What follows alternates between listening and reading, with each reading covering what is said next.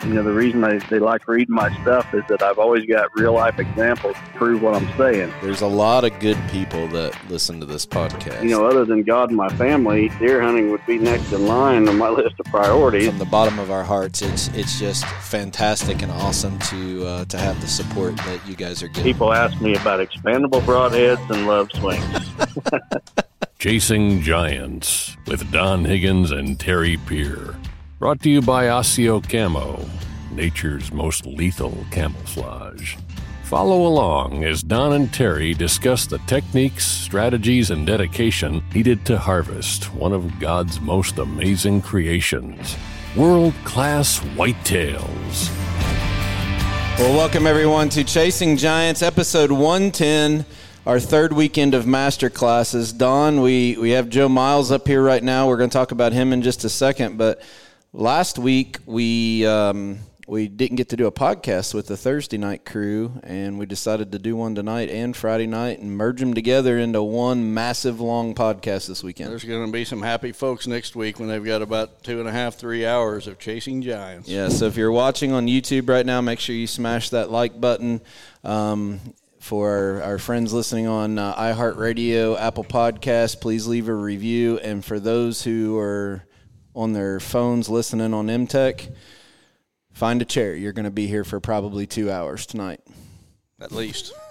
Probably longer than that. Well, Joe Miles is with us. He was recently with us down in North Carolina at the Dixie Deer Classic. But, Joe, you're up here to attend the master class this week. Yes, sir. Always trying to learn. Who better to learn from than this guy right here? Well, the opener of this just said that Don gets asked about mechanical broadheads and love swings, but I'm just going to kick it out right the gate. You're a huge supporter of mechanical broadheads, and if I'm not mistaken, you're doing some testing and videos that are getting ready to come out with some stuff. Talk a little bit about that. Yeah, let's get Don fired up. Yeah, I've shot them for a long time and really like them. I've had no issues whatsoever. He didn't know. Don didn't know I was going to do that. I got something to throw on you here. Yeah, I don't know that we want to start this right out the gate, but so the testing though that we really do have coming out. We took some hog shoulders, some 300-pound plus hog shoulders, and duct taped them to a box with actually Jello inside of them. And we shot 3 different mechanicals through there, and not just one head, but 3 of each, just to see how they would perform and how they would hold up. Because that's always kind of the debate is they can't go through shoulders and bone and stuff like that. And we'll have them edited and out next week, and guys can make their own mind up. He's twitching. Yeah. I can't wait. Joe came early this afternoon, and him and I filmed a great video, just a fantastic video. And while we were sitting there visiting, the idea was thrown out that Joe and I have a debate about mechanical broadheads, and we both agreed to have this debate. Yep. And so sometime in the not-too-distant future, we're going to each lay out our case for let people decide to choose for what they want. We got some hate mail, I think. Well, we get hate mail all the time, but that's normal for me. I never get any of that. You don't? No. Yeah, we do. We're going to change that. You hang around with us too very long, and Dr. Strickland has to be very straight-laced when he's on the podcast with us. Being from the academic world.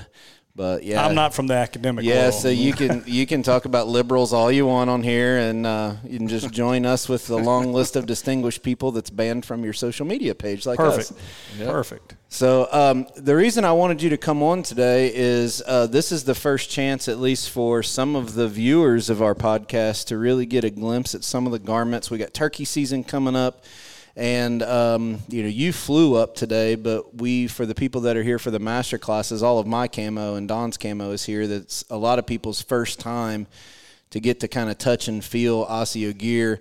Last week it was pretty cool. We had people taking it outside and taking it from one tree to another to try to see how it blends in, just like that owl did, when you started it. It was pretty cool for people to see it for the first time. Yep. Yeah, I mean, we started the company 3 years ago, and if you want me to dive into a little bit of history. Yeah, go ahead. I did quite a bit of sheep and goat hunting, and I got to wear some really premium, high-quality gear. And just saw a gap between that and what us whitetail bow hunters needed. Particularly the camo pattern. I mean, I knew that we could produce the quality of the really premium stuff, the stuff that's going to keep you in the tree longer. It's going to keep you cooler in the early season. It's going to keep you warmer in the late bitter cold. I knew we could produce that, but I wanted to produce it where it was affordable, and then really put a camouflage pattern that worked for us deer hunters that hunted in different parts of the whitetail range. And just a quick story, I'm sure some of y'all have heard this, but I was literally walking through the woods about to go pull a stand in October, and two great horn owls got in a fight, and one of them flew down and lit in a tree and completely vanished. And I walked towards him, and he flew from that tree to another one. He flew into a pine. And, I mean, y'all have seen them. You know how they disappear. And I said, that's the best tree predator camouflage in the woods. And, I got to thinking about it, and I said, they eat a lot of squirrels. I wonder about the eyesight of deer and about squirrels. And so I went back, got in touch with a veterinary friend and a biologist, and they did a bunch of research on it, and come to find out that squirrels and whitetail deer have the exact same vision. They have dichromatic eyesight, and not to get real scientific, but they have the exact same vision. And so I said, all right, nature created that owl to hide from a squirrel's eyesight. Why would I not want the same type camouflage? Because a lot of the patterns, as y'all know, they're made to sell from hunter to hunter, right? It's not necessarily effective. It's not necessarily how the deer sees, because they see completely different than humans. So we literally just took the camo from the great horn owl and put it on really high-end premium stuff and are selling it customer direct. So we're able to take the prices that, it would be sold in like a Bass Pro Shop and cut that out of the price and sell it to people direct.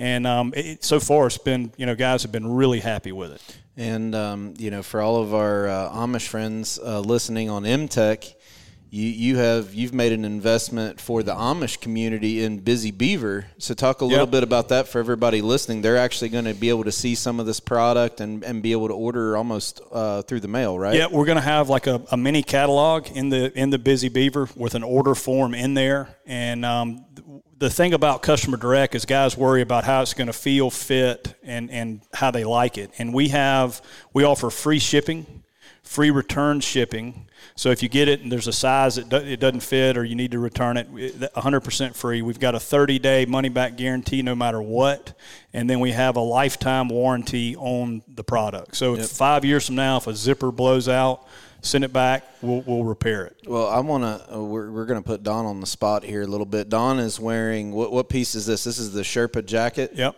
And Don, you've talked about the zippers on these. That was the first thing that you talked about, is the zippers on these things. We've actually had problems with zippers of some of our high-end camo. I don't know, is there something technical that the techie guys for garments are going to see about the zipper, or is it just a quality standard that you're putting extra money into the garment? There are several layers. YKK is a zipper that most people will have heard of, and that's kind of the high-end zipper. But there's different levels of the YKK zippers. Okay. There's kind of an Asian or China version. There's a European and an American version. And you've got to go with the high-quality components, even though it's more expensive, because obviously the zipper is the most used part of the garment. And so that was something that we had to nail. Well, I've always wanted to say this on camera with Don in frame, but can you stand up and turn around to the camera? No. In all seriousness, no, the tails of these garments is another big thing that I like about it, because you don't have to worry about the plumber butt showing in the tree stand. You can look here. Steve will zoom in on the wrists of Don's here. What do you call this thing here where it cinches down tight around your wrist? Yeah, it's just like our neoprene cuff. So, and another reason for the tail is wind, right? You don't get the wind blowing up under there. When you're sitting down on your stand, keep you dry. And then I really cuffs. think you should stand up and turn around. I never thought I was going to be a model, but hey. Me and Steve had this planned out, by the way. Did you really? Show everybody your butt, Don. You've never done that before.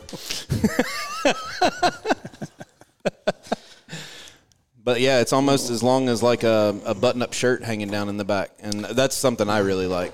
You got a couple. We got a couple pieces over here. These are Fat Boy sizes. These are all mine. But what are you going to start out with? I want to show just a couple of the things. We're not going to go through a whole lot of stuff, but this is the ingenuity and the detail you put into this garment. That's the Sherpa pants, right? Yep, Sherpa pant, and all of our pants are designed the same.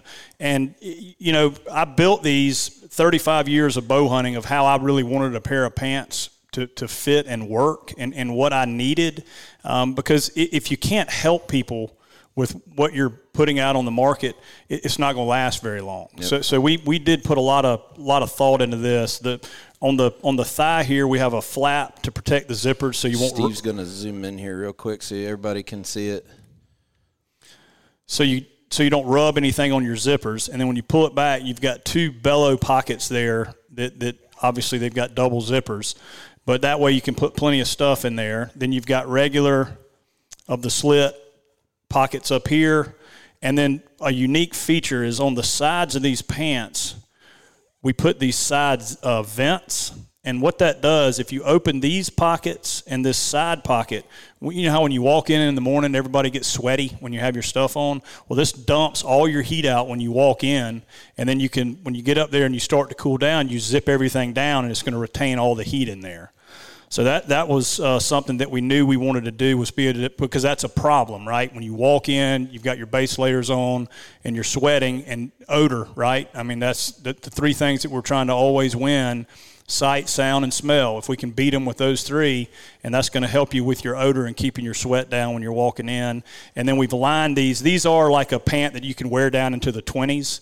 We've got a Sherpa lining in here that really retains your heat, and then it is windproof. We've got a PU laminate in there, so wind can absolutely not get through these pants.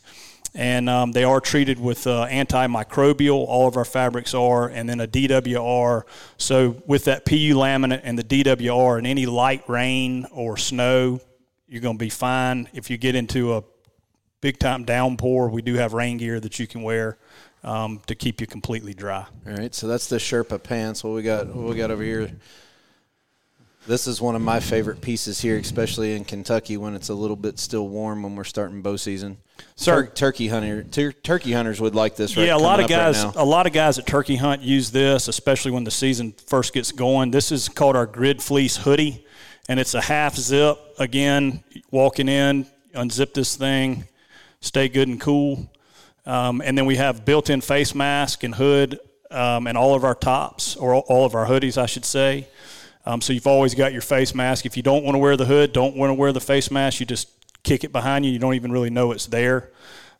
Tree harness slid in the back in case you want to run your harness underneath. And this is a really super quiet grid fleece. I mean, zero noise.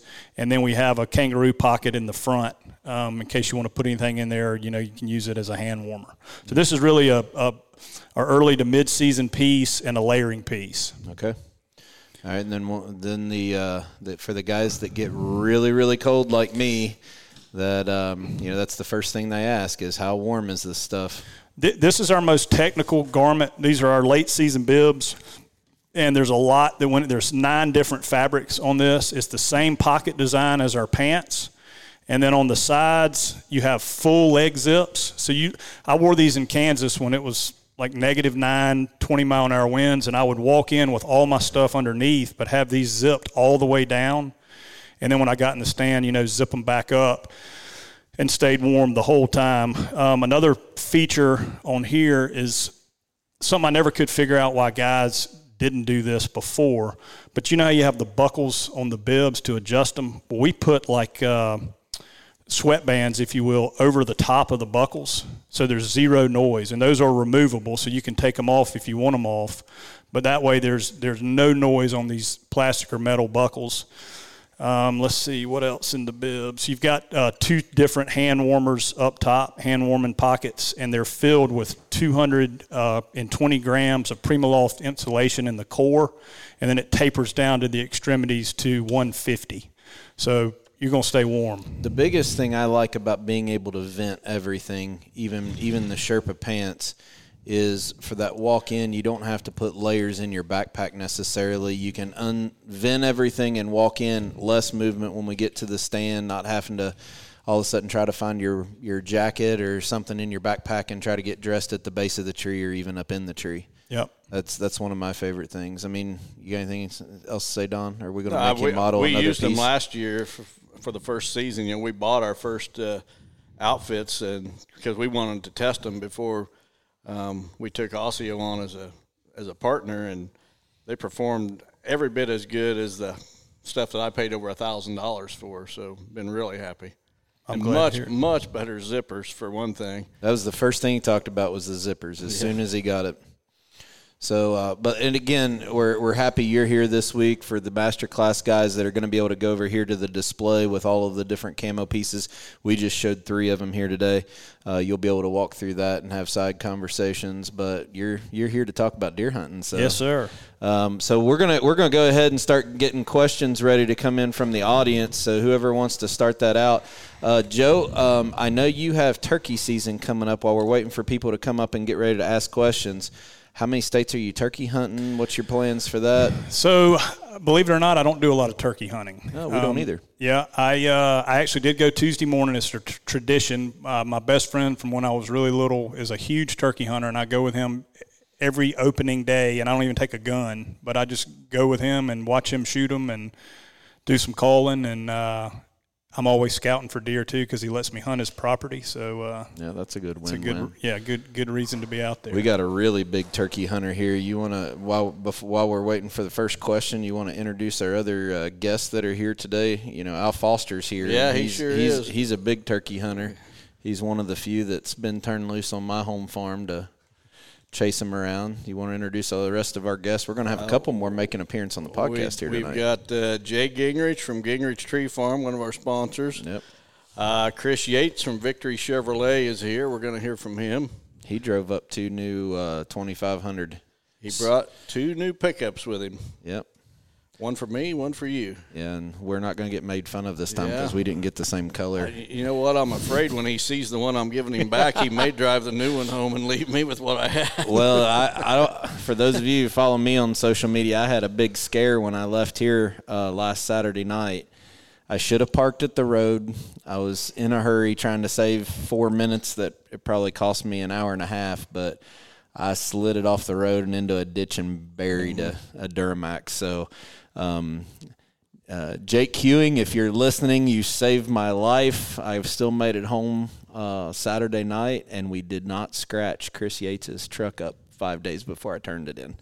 So I think he was Chris was a little puckered up when he heard that I slid it into a ditch and buried it. Well, I think we need to take a video camera in my garage when he sees the one he's getting back. All right. Well, we're going to be hearing from them. We got our first question, so come on up. State your name and where you're from and get Don wound up. Hello. Derek Hagan from Clay City, Illinois.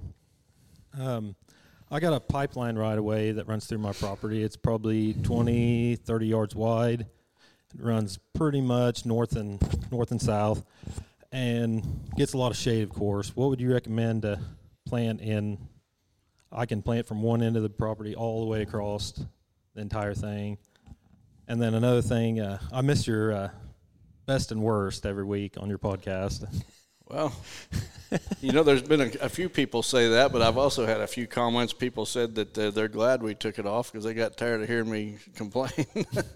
It was easy to find the worst. Some days or some weeks it was hard to find the best of the week. But as far as planting on that right away, if it's getting mostly shade, I mean, I would go with either a fall planted blend like Harvest Salad or Deadly Dozen, or probably clover, one of those two.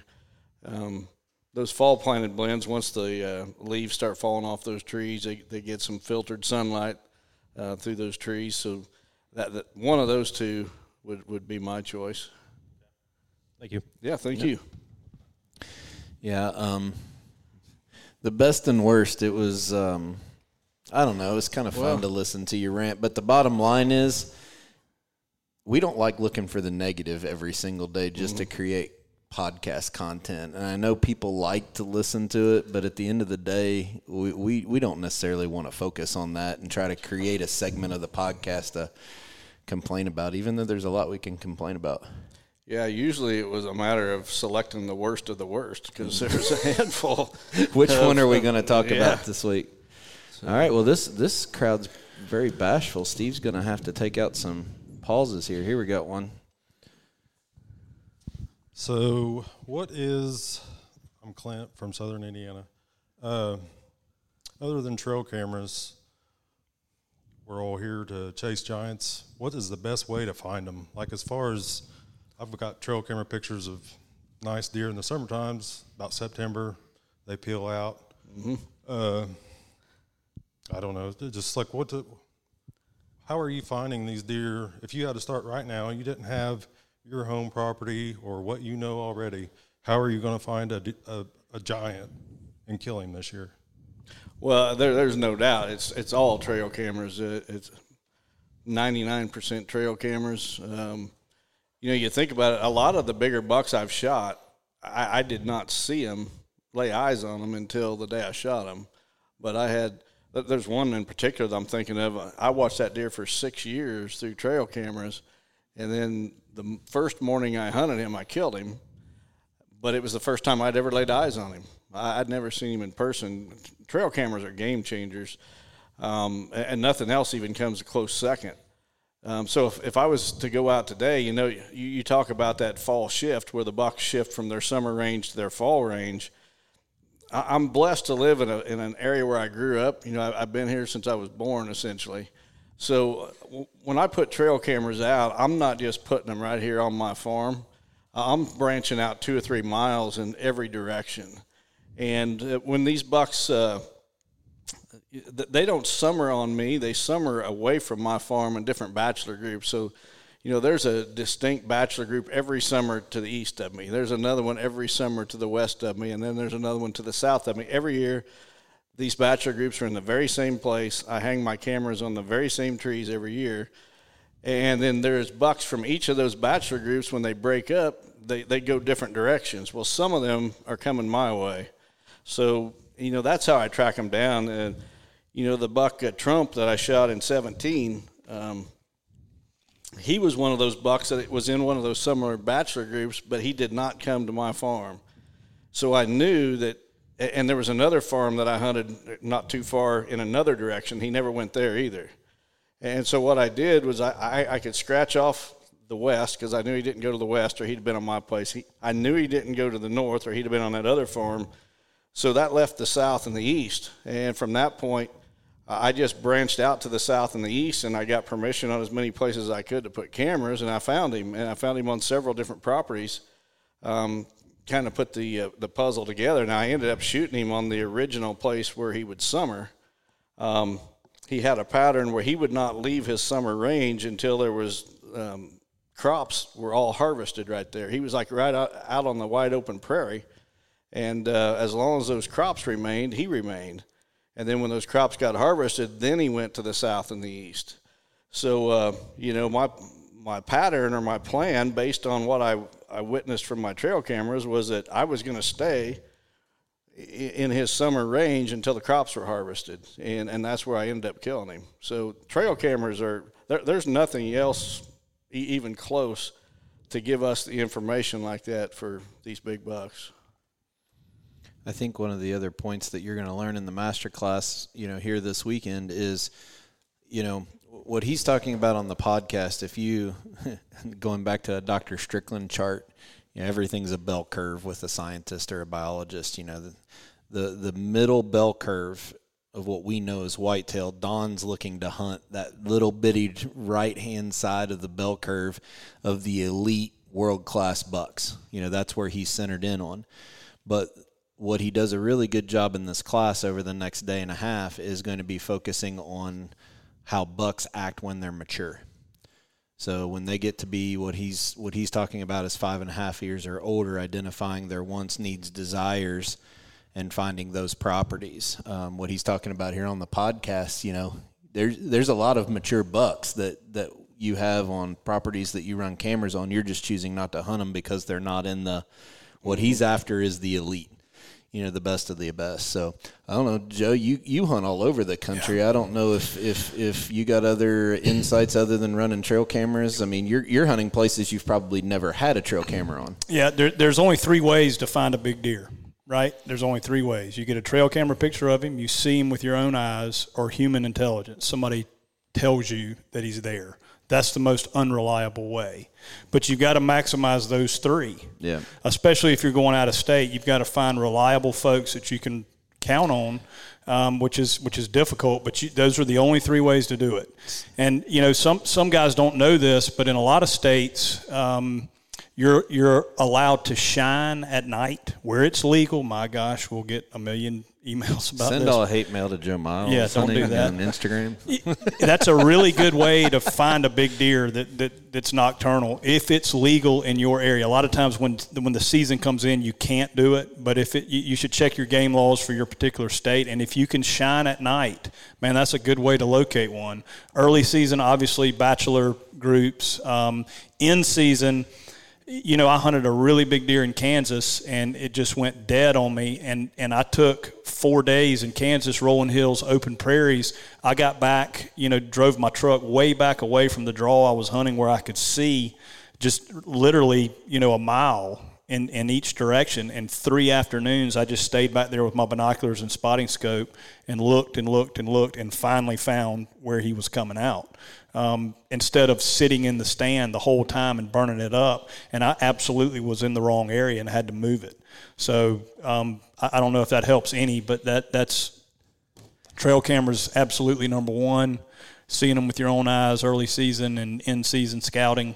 And then if you can find reliable folks to help you out. Yeah, because when somebody says they saw a giant, does that really mean he's a giant, or is it a giant to them? Most of the time, you live in that world. Yeah. Well, most of the time, it's not what I would call a giant.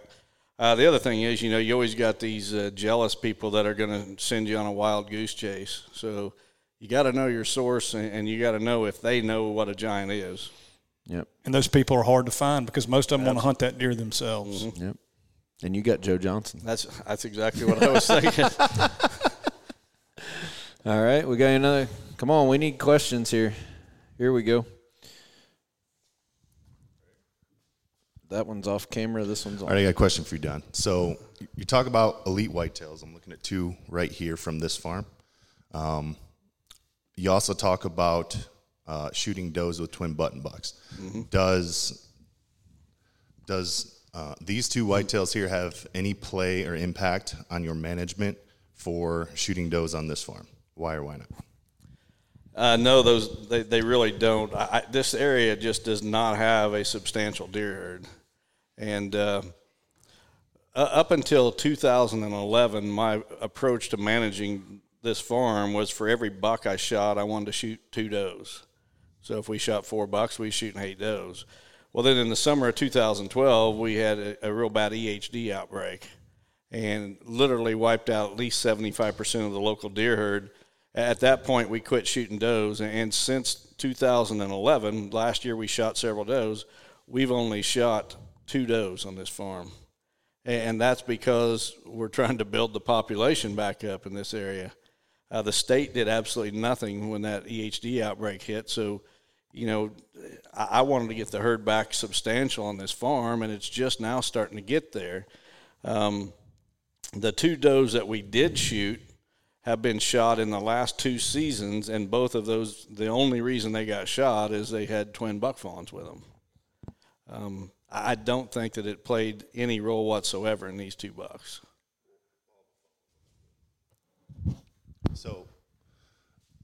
So I think Bronson Strickland touched on this a little bit with the buck dispersion and does. Mel and Smokey, their genetics, I would think them being on this farm for multiple years would be in the herd here. So I guess that was kind of my angle on does the fact that you have 2 200-inch deer here weigh on you at all with at least looking for does with twin button bucks? Well, it did, but I think it's more important that I get the deer herd built back. I can tell you that right now there is absolutely no buck on this farm that I think has the potential to even reach over 180. There's one that might hit 180 this year. But other than that, there's nothing on this farm that I believe will ever touch 200 or even come close to it. I think that it was almost a perfect storm. It almost seemed like after that EHD outbreak and after we lost 75% of our deer herd, it seemed like the quality of the bucks was better. Even though we had fewer deer, it seemed like the quality was better. And I did have a buck 2 seasons ago that was a 2-year-old, had 15 points, and he was going to be a giant. Now, he had everything it takes to make 200 inches, but he was only 2. It was going to be at least 2 or 3 more years. He got shot about a mile to the east of here by a neighbor during gun season. So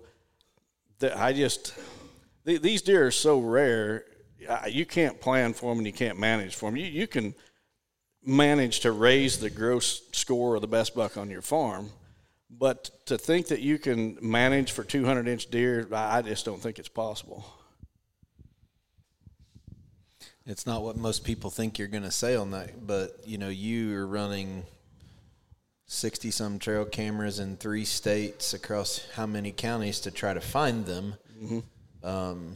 If it was as easy as managing one property, you've had this property for over 30 years managing it. If it was as easy as managing a single property to get a 200-inch deer every year, it would be here every year. Or on one of the properties I managed, I used to think that was the key, is how you manage your property to grow these giants. And it is to a certain degree, but when you start talking world-class bucks, not age structure. We got age structure everywhere that we hunt. Yep. Because we're managing the property and not shooting 3-year-olds. We have age structure everywhere. We're talking about the elite world-class. Because there's a lot of mature bucks. It doesn't matter how old they get. They're never going to top 150 inches. Yep. And that includes right here in the Midwest. There is a lot of bucks that lived on this farm that were mature that never got 150 inches. Yeah, some of the data that Dr. Strickland talks about in his portion of it is the key there is your 150-inch 3-year-old is the one that has the chance to be elite. And usually that's the one that ends up getting shot versus the 3-year-old 120-inch deer. Mm-hmm. So it's still a wild deer herd. You can only do so much. That's right. But to consistently kill world class, you got to cover a lot of ground. And that's the hardest part about shooting deer like this is finding them. Yeah. They're no smarter than any other mature buck, but boy, they're so much more rare and harder to find. And you hit it on the head there, Terry. I cover a lot of ground. A lot of ground looking for these deer. I think if people realize how much time, effort, and money I spend looking for this kind of deer, they wouldn't even think of trying to do it. Yeah. All right. Clint, Southern Indiana again.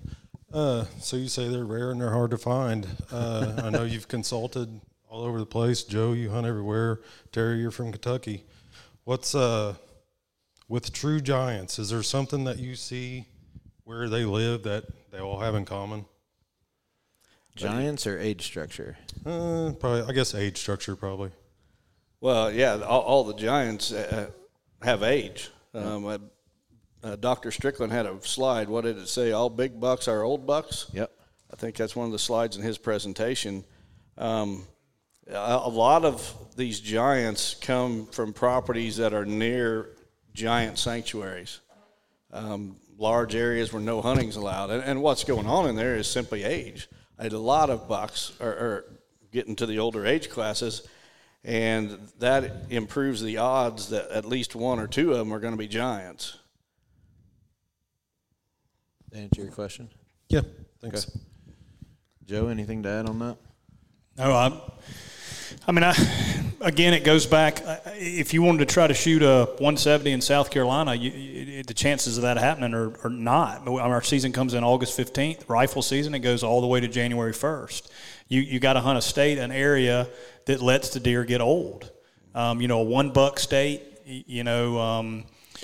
one that's hard to get drawn. Why is Iowa so good? It's hard for non-residents to go there and hunt. So those are the things you gotta look at. I don't know if this is true, Don. I guess a question for you: soybean production.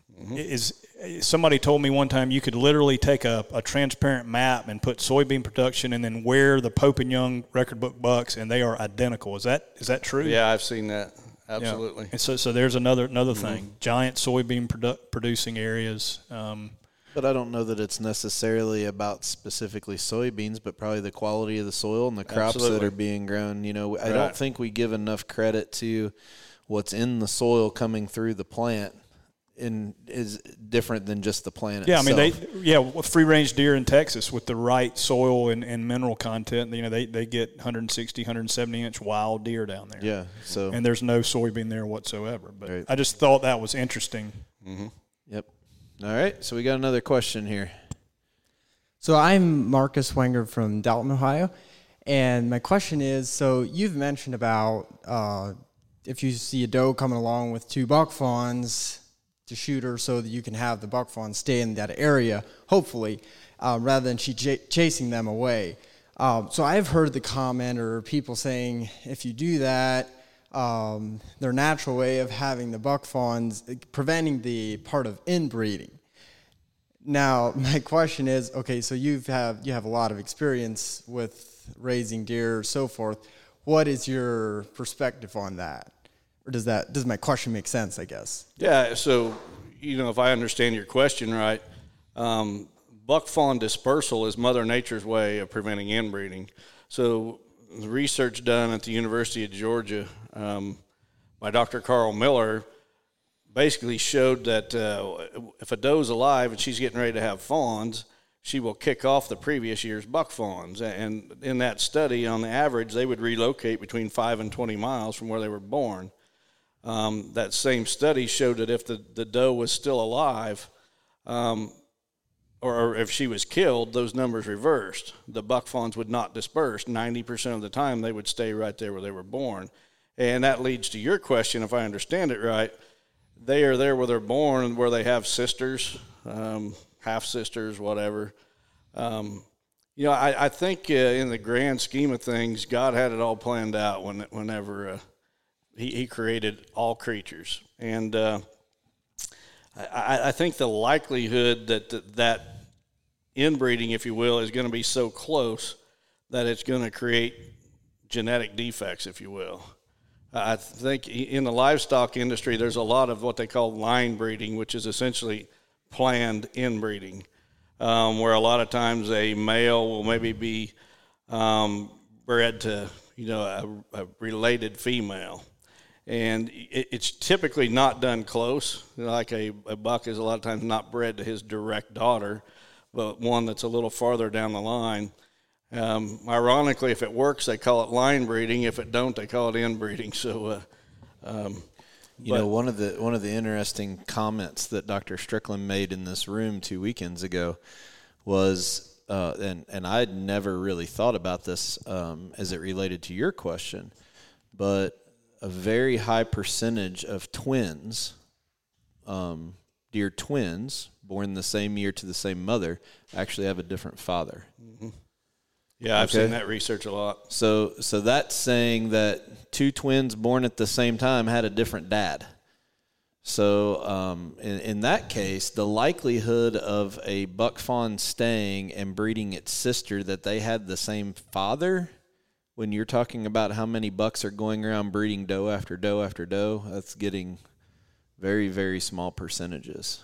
So and how often is that going to happen? I mean, it's not like you're shooting 9 does with twin fawns. I mean, once every 3 years that phenomenon might happen, or you know, certainly not a ton, I wouldn't think. Yeah. So I mean, and it's not just in whitetail. When you hear these stories about a juvenile mountain lion showing up in a crazy spot that they don't have mountain lions in, 9 times out of 10, that's a juvenile male. Almost always, it's a juvenile male. So he's been pushed off. What's the term called? Maternal aggression. Mm-hmm.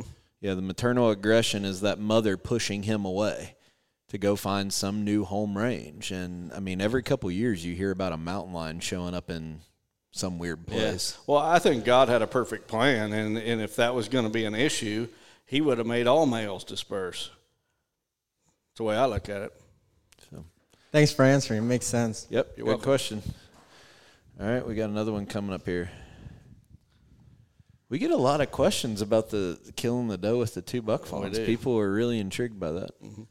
My question is, you've talked on your podcast and previously about you got closed canopy for woods, about going in and having it logged and open it up and let the new growth.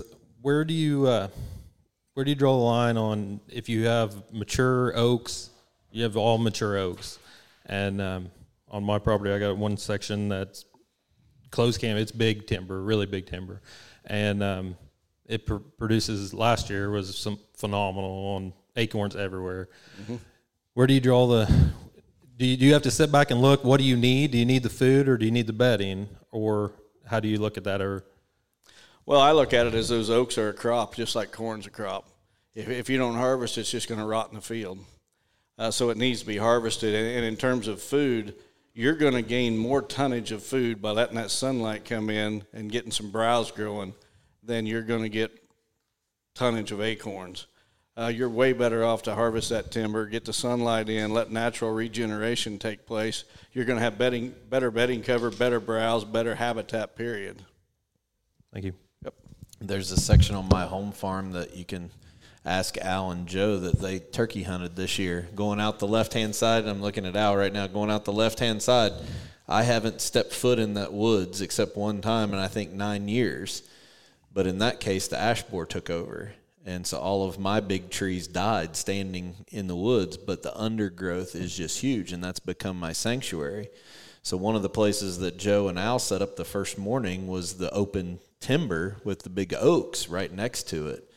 So I'm basically letting that. I mean, he'll show you pictures tomorrow of a area that he cut, and just how thick and nasty it gets when we get that canopy out of there. It's unbelievable what'll come in just 1 year. Mm-hmm. It's just mine happened because the ash trees died. Okay. Yep. We got someone coming, Terry. Yep.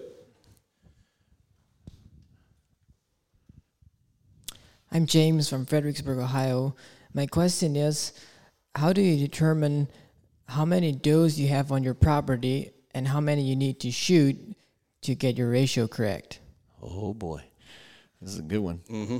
This is a very good one. Well, 2 things. First of all, I don't worry on my property about shooting does because we just don't have the deer herd. Second of all, if you're not in a program over a wide area, you're not going to be able to get the buck to doe ratio in check, because you could shoot, if you think you've got too many does and you shoot 20 on your farm, 30 are going to show up from the neighbors to replace them. If you've got the food and you've got the habitat that they were there to begin with, you take them away and there's going to be more come in from another area. I just, unless you're talking about management over a bigger area, say a whole county or something, and everybody's on board, or most of the people are on board, you're going to really have a difficult time affecting the buck to doe ratio. And this is why it's so important for states to have good qualified biologists on staff making the rules instead of a bunch of politicians. And that's what disgusts me about Illinois, is because any Tom, Dick, and Harry can go to their legislator, their senator, whatever, and say, hey, you know what, I think we need to have an extra doe season. And that legislator, he writes a bill, let's be shooting does in May, you know, and all of a sudden we got a bill to shoot does in May.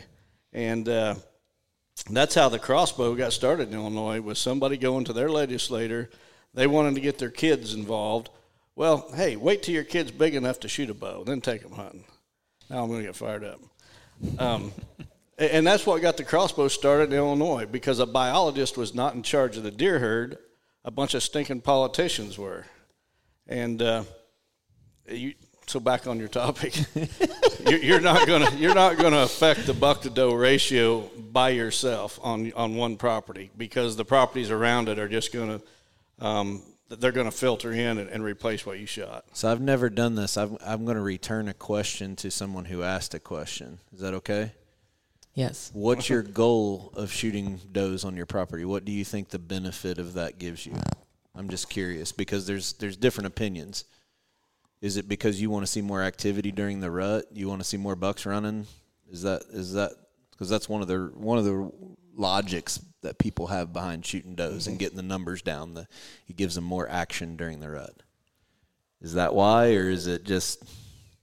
The reason we would shoot does would be because we also hunt some for meat. Yeah. That's about the only reason that we shoot many does. Yeah, absolutely. That's another great reason. We've talked about that on the podcast, and you strategically hunt those does in areas that doesn't ruin your sanctuary or your rut spots. In early season or late season, pull them out away from your prime area. The problem I have with it, and I don't know, you can jump on a tangent on this or not, but there's so much garbage on the internet right now that says you need a 1-to-1 or a 2-to-1 buck to doe ratio because I want to see more bucks running in the rut. Well, doesn't logic say that unless I have 2,000 acres that he's going to run off my property where the neighbor's going to shoot every 3-year-old? So stupid Kentucky boy logic is the more does I have, the more I want every single spike in lockdown the entire rut. So he's not running off onto the neighbors where he's getting shot with a high-powered rifle in 3 weeks of gun season in Kentucky. That's my stupid logic. I don't know if it's right or not. Well, I agree with it 100%. I mean, if he's got plenty of does on your farm, he doesn't have to go to the neighbors. And if you decide to allow that buck to live, there's a whole lot better chance or odds of his survival if he's got all the does he needs on your farm and you're not going to shoot him. But if you're doing everything on your farm to take care of your deer herd, especially in late season, it doesn't no matter how many does you shoot, you're going to pull them in from everywhere else because you're the only one with food. So what's it matter? You're still going to end up with too many does on your property. Right? All right. Thank you. I think Al had a comment here too. You got to come up here so people can get this on. Yes, Al makes a very good point. In our audience tonight is a gentleman that I respect greatly, right here in the front row, Lee Mitchell. He's a biologist here in Central Illinois on a public land project, but he's also does work in Texas on a ranch down there. He's done work in Missouri as a biologist. He's done work in Georgia, and I'm probably missing a half a dozen other states. But this guy, and I've actually referenced some of Lee's material or his studies that he's done locally, especially in 2012, the year of the drought. Lee's always made the deer hunters on this project that he manages check in their deer during firearm season, and he keeps track of the buck's age, their weight, and their gross antler score. And it was pretty interesting what he found in 2012, the year of the drought, and how much it impacted the antler score and the body weight. So maybe we can get Lee to come up here and talk about that just a little bit. Guys, I'm telling you, this guy is not only a fantastic deer biologist, he's probably the best deer hunter in this room. Believe it or not, this guy has if you read my book, Whitetail Icons, and I know I'm sitting next to another one right here, right here on each side of me are two guys that I have a ton of respect for their success. They've proven it. They don't just talk about it on the internet like a lot of these clowns do. They've got the bucks on the wall to back it up. And Lee's done most of his on public ground even. So, I mean, you're looking at an absolute expert who's a biologist. I'm going to go on a real rant here. If this guy was in charge of the Illinois deer herd, we would be in such better shape than what we are today. And I don't blame it all on the Illinois DNR biologists. It's not all their fault. It's the politicians that kind of tie their hands and force things on them. But if I could pick somebody if I could handpick one person to turn over the Illinois deer herd to, it'd be this guy right here. I thought I was just going to come eat pizza tonight. But no chance.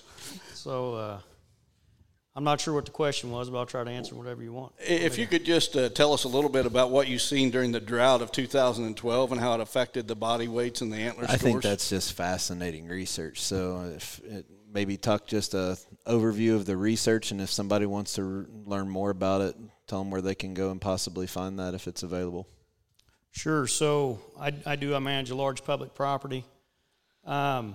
one of our best resources around here are our deer. So I keep close tabs on it. I sample half of the deer that are killed off the project every year. So if you get a tag, you have to bring your deer to me, be it buck or doe. So I take pull teeth for ages. I send them off to the lab, get all the basically all the bucks that are older than a year and a half, true ages, or at least as close as you can, rather than just aging them by tooth wear, which isn't very accurate in these parts. They eat a lot of soybeans. You don't see much wear, even on the older age class bucks. If I'm looking at their jaw, it looks like a 2 or 3 year old, and the ages are coming back 5 and 6. So I just automatically pull their teeth, send them off, antler measurements, body weights, lactation rates on your does, etc. And I've been keeping that since 2005, and I do it every year. And in 12, we had a 15% drop in antler score. Quite a drop. I can't remember the exact body weight, but probably 20 pounds on the bucks. I do see some variation in buck weights, basically based on rut timing. So, I mean, not rut timing, but our gun season timing. So it's either, depends on what time of the year it falls. It can fall a week earlier or a week later. If it falls earlier, the bucks will be heavier. A week later, of course, they're going to be lighter because they've been running harder. But I see, just a few pounds, but it was quite drastic in 12, 20 pounds or so, and a lot in the antler. Spreads, mass, tine length, you name it, beam length, saw it drop in everything. One thing I have seen around here, he talks about the EHD that was tied in with the drought in 12. Lost a huge amount of our deer herd.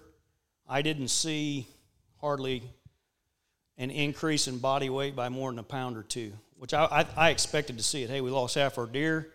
Got a lot more resources out there now because we don't have as many mouths to feed. Didn't hardly see the uptick, period. We live in such a fertile area, it doesn't matter. We have not reached our carrying capacity at all. Talks about South Texas. I work in South Texas. I manage a 13,000-acre ranch down there, and we do shoot does very hard. We actually plan for droughts in South Texas. You have too many deer on the landscape, they'll impact the native vegetation, and it'll take it years to recover. So that's really important. You're killing does for other reasons. We're killing does for other reasons. So that's interesting. And we are trying to keep good tight sex ratios. We want our rut over very fast. We want our fawns getting dropped at the same time. We do have a lot of predators down there. But we want our bucks to not be stressed for very long. So we do keep a pretty tight ratio. 1.5 does per buck, sometimes a little tighter than that, depending on how many does we shoot and how many bucks get taken. So we'll do a helicopter flight on that property, and then that's where we'll base what we shoot on that property. But we are literally planning for the drought. We could carry more deer in a wet year, way more deer, but we get a droughty year, the damage they'll do to the habitat isn't worth it. I want just enough deer to keep the landowner happy, basically seeing deer out of the stand. You're evaluating the carrying capacity of that property. Exactly, because there is a true carrying capacity in that, because that habitat is so harsh. Joe talked about the buck size down there. It's we've shot a few 200-inch bucks off this property, and it is free range, but it's huge. But the genetics are there. It's phenomenal habitat, and you keep the numbers low and the habitat in good shape, and you get big deer. So you're letting them get old too, and we do. Down there, they don't hit 145 at 4.5. They're on the chopping block. So we'll shoot about 60 deer a year off that place, bucks. And my kind of place. So you got a bunch of rednecks in this room saying, "Sign me up." Yeah, it's a lot of fun, but we'll only shoot. This year we shot 6 bucks that were what I would consider trophy bucks, and that's the top. I I try to not shoot any more than that, period. And everything else is bucks that I really don't want to see on that property. So, like I said, they don't hit 145 and 4.5, they're getting shot. So, and like they said, it's such a small, minuscule portion to the right of that bell curve. Those are the bucks that you actually want to leave. You know, we're not even targeting these bucks till they're 7.5 or older. So you'll see them. You'll kind of catch an eye on them about 3.5 years old, and then you'll just start following them. They're off limits, and you just let them go. And pretty much a hunter's going to shoot them down there. A lion, we do have mountain lions on the property, or another buck's going to kill them, and that's it. So you roll the dice on them, and they'll get old, and some of them will really get big. So awesome.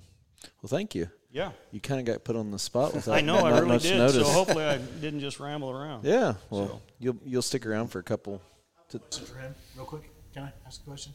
Yeah, but you got to get to where everybody can hear you. No, I can yell. Okay. So tapping into Bronson Strickland from 2 weeks ago, where he claims and has proof actually that nutrition backs up genetic potential of the deer.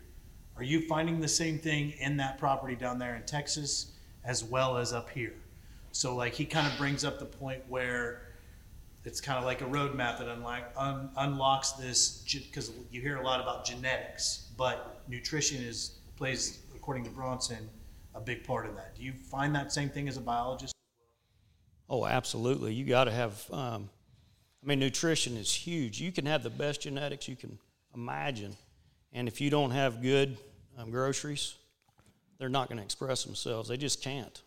So it takes a tremendous amount to put into antler growth. So in Texas, what are you doing for nutrition? Are you supplementing nutrition? So we do supplemental feed down there. We actually use cottonseed, and it's about every half mile we've got a free-range cotton. I mean, they can come in anytime they want. But if we get good rain down there, they won't touch it. They don't need to. When you were talking soybeans, most of the plants down there are some type of legume. You think, it's putting on a bean pod. It's just not what you think of as a soybean, but it's still in the legume family. So tremendously nutritious. So if you've got good rainfall, that's what they're eating. They're not fooling with the cottonseed. Gets droughty, then that's when they'll start hitting the cottonseed, because the nutrient's not there. And it's there in the plant, but it's not getting unlocked by the moisture. So it's not getting drawn up out of the soil. You guys talked about the breadbasket and the soil type. It's overlaid on the soil type. It just happens to grow good soybeans, but that soil type is what makes the big antlers. So if that makes sense. So you are finding the relationship between nutrition and genetics. Absolutely. So that ranch in I keep talking about South Texas, but I do a lot of work down there. But the landowner bought this ranch in 2017, and it hadn't been managed in years. It was overrun with deer. And like I said, this was the first year we actually started shooting some big deer. But we're seeing, just getting those numbers down, we're starting to see, some really big deer, where at first we weren't seeing. 4 or 5 year old buck might be 115 inches.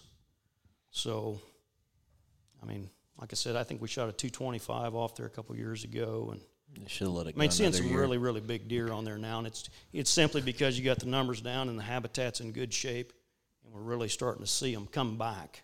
They were there the whole time; they just weren't expressing themselves because the 225, Joe. Would you pull the trigger? Oh yeah, yeah. That's above my pay grade, but I saw that buck while I was shooting those. So. I'm in. But, anyway. All right. Well, thanks for stopping by. Yeah, absolutely. Thanks for coming up. And thank you, Lee. All right. Got another question here. Yep. Greg, St. Joseph, Illinois. Don, actually, my son Brian wanted me to ask you a question. It's a little bit, guys are going to think I'm nuts for asking this, but it's an observation that we've had. I want to see if you've ever seen this before. And as you know, at my place, we're lucky enough on my home farm that there's about a 900-acre forest preserve. I farm on both sides of it, so it's not huntable whatsoever where my home place is. But we have noticed and he's noticed after the bucks get 7 years plus, we have found that they seem to get a little bit more, I wouldn't say late, a little more comfortable, a little more relaxed. We've actually been able to get a chance to hunt them. Up until then, a lot of times we know they're there. We got them on camera. They're almost unhuntable. When they get super old, they've given us a chance. Have you ever seen that type of pattern? Because it's not just been one deer; it's been multiple bucks. Yeah, I have. I don't know if it's lower testosterone levels as they age or what the reasoning behind it is, but I've seen more than one mature buck. Actually, Terry shot a 9, and he was 10 and a half years old buck. That, what time? It was the middle of the morning. It wasn't. And that deer was one that I wanted to get out of the herd for a number of years, and he lived till 10 and a half years old because he just didn't come by for somebody to shoot him. And then but yeah, I've seen multiple examples of bucks that as they aged, they got easier to kill. I think the hardest range is from about 5.5 to say 7.5. That's the toughest age classes to kill a buck. Before that, they're easier. After that, they're easier. But right there between 5.5 and 7.5 is when they're at their toughest. I'd say you're doing something right by keeping intrusion down if you're even having a chance at those bucks. I think that he's got a 900-acre sanctuary. Exactly. He's keeping the neighbors from sitting on the property line too. So that's helping a lot. Most people don't have that. Yep. Well, I want to put somebody on the spot real quick, if that's all right. We got a couple people we need to put on the spot. We need Chris Yates to come up here for just a quick second and trade headsets with Joe Miles, and then Joe Miles is going to ask Chris Yates a couple questions. Oh, yeah. That's my plan. We talk about Chris Yates all the time on this podcast, and he's finally here for an episode on camera. Good luck, Chris. Let's put him on the spot and see if he'll take my truck no matter what it looks like. We want to know why you voted for Obama, Chris.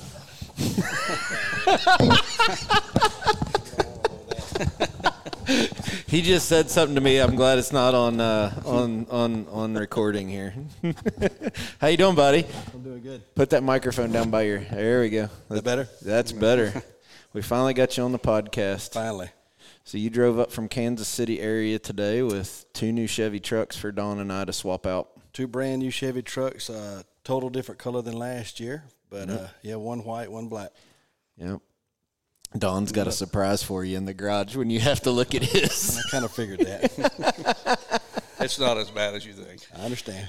So, real quick, we try to explain this deal. You move a lot of trucks all over the country out of Kansas City, but the kind of the niche deal that you have that we talk about is, do we technically call it a buyback or a trade-in? I don't know how you really classify it, but talk just a little bit about it and what trucks qualify for this thing. So it started back kind of in 2012 where we started. A lot of the farmers where I live wanted to trade trucks every year, and they said after a couple of 5 years, they wanted to make sure that they had a truck that was paid for instead of, every year.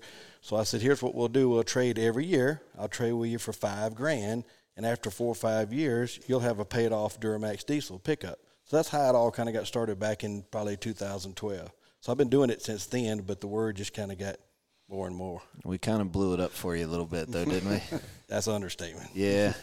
So you even in a year where there was a shortage of trucks, we started kicking this thing off when there was a shortage of chips, and then COVID had some of the plants shut down. You've still been able to accommodate a lot of people's needs, but now the deliveries are getting a little bit shorter for ordered trucks, and you can get some stuff in with a little bit of notice. Yeah, we went to a meeting with Chevrolet, and the chip shortage is getting better. Yeah.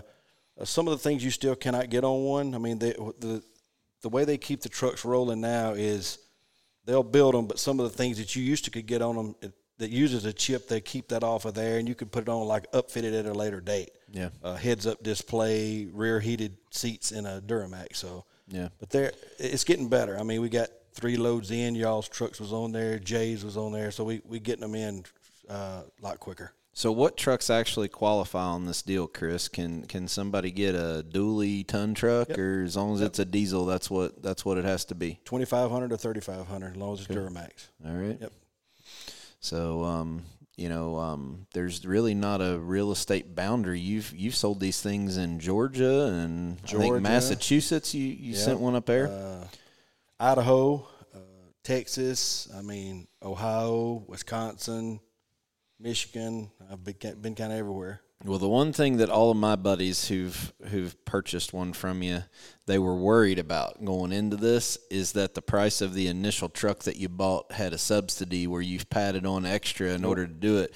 You've beat everybody's price of the first truck, so it's not like you're paying extra to get into this program. No, a lot of people, since COVID started and the supply got shortage, got worse and worse and worse, they started selling for over MSRP, but we just don't do that. I can't do that.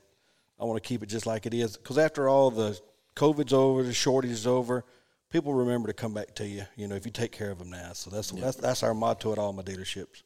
Yeah. So I'd like to talk a little bit about Chris Yates, the person, not Chris Yates, the car dealer. I met Chris a couple winters ago, did a consulting visit on your property in northwest Missouri, and the more I got to know him, he is exactly the kind of person that we want to deal with. And I'm not going to embarrass him by saying some of the things that I know he's done, some of the great things. We've talked about some of that on the Lester's Feet, how he's helped, some of these families with sick kids. But the list of things that this man has done for others, people he doesn't even know, is long. And this is – it's the same with all of our sponsors, really. We got Jay Gingrich back here. I see him every week at church, and I know some of the great things he's done in his community. Joe Miles, fantastic person. And I'm almost speechless at the quality of the people that have, come to be sponsors of Chasing Giants. And it's almost like God put these people in our path, good people, and then they had these businesses to go along with it. So it started with a friendship that became a business relationship. Well, I think that there's a bigger picture here. All of the people that you mentioned are really good human beings that do the right thing for others. Yep. And I think God honors that, and that's why you see these people like Chris, like Joe, like Jay, that their businesses are thriving. And I think God honors that when we try to do things the right way. I have no doubt about it. You might have short-term success taking a shortcut, but it's going to come back and bite you. That's exactly Absolutely. Right. Yep, that's right. So we got a raffle open for Lester's Feet right now. The website is open. We've been selling tickets. I haven't even told you this. We've sold, I think, almost in like 3 days, we've sold almost $7,000 or $8,000 worth of tickets. Wow. And it just opened this week. So this thing's going to be huge.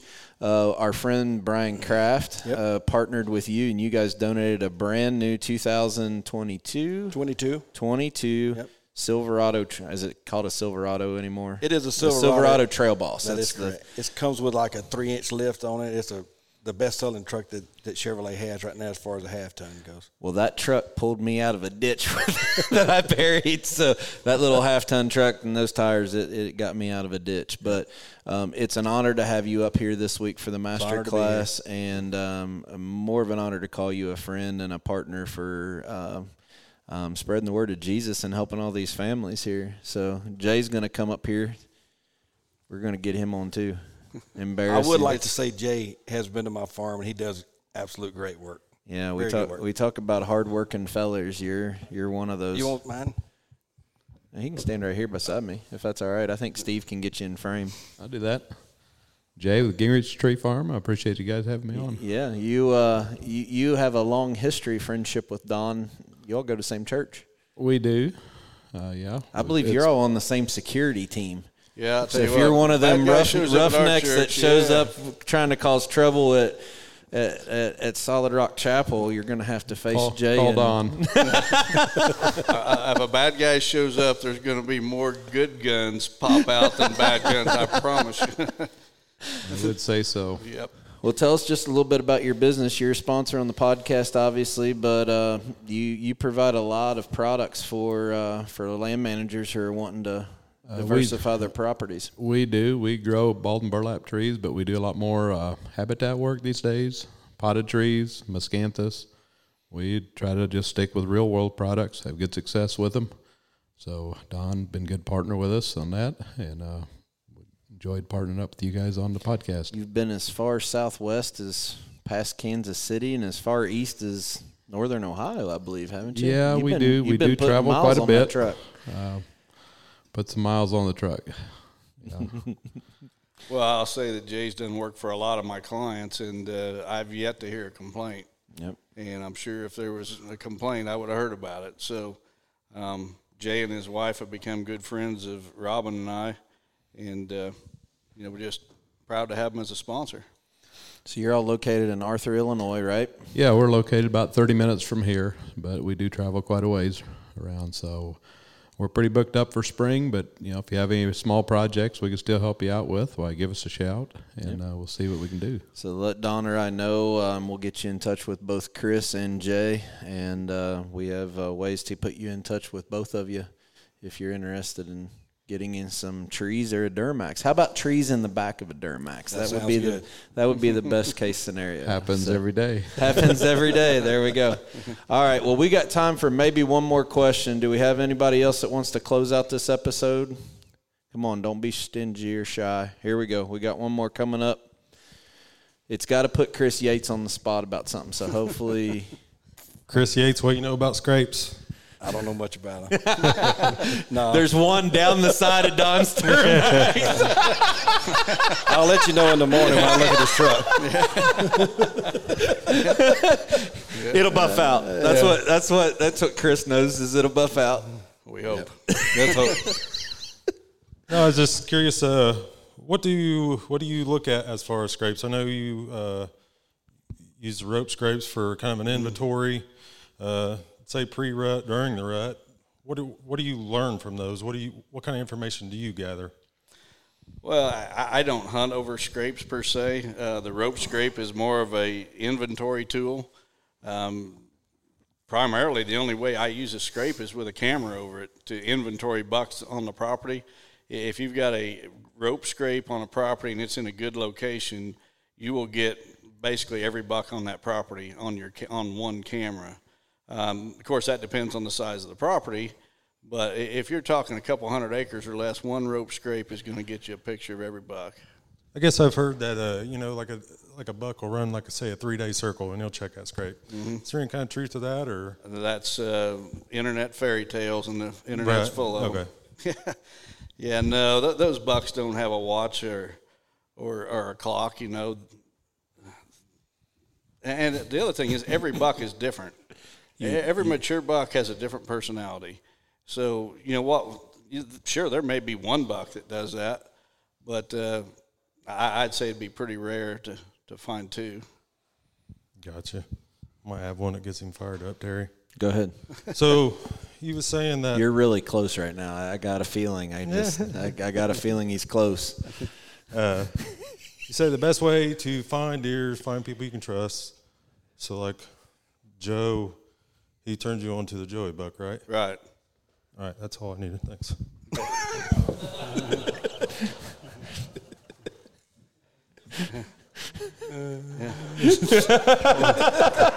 Was you paid to ask that, or what? He just gave his business card to Joe, and Joe's now got a new best friend. I'm betting you get a Christmas card this year, Joe. You're everybody's new best friend. Aren't you glad you're not on social media? I think, Joe, I got something green in my pocket that might trump that. Joe, I have trucks. I have trucks if you need a truck. This could turn into a business opportunity right now there, Joe. We have do you need an agent? I do pretty good at that kind of stuff for people. Loyalty and friendship. That's who you are, though.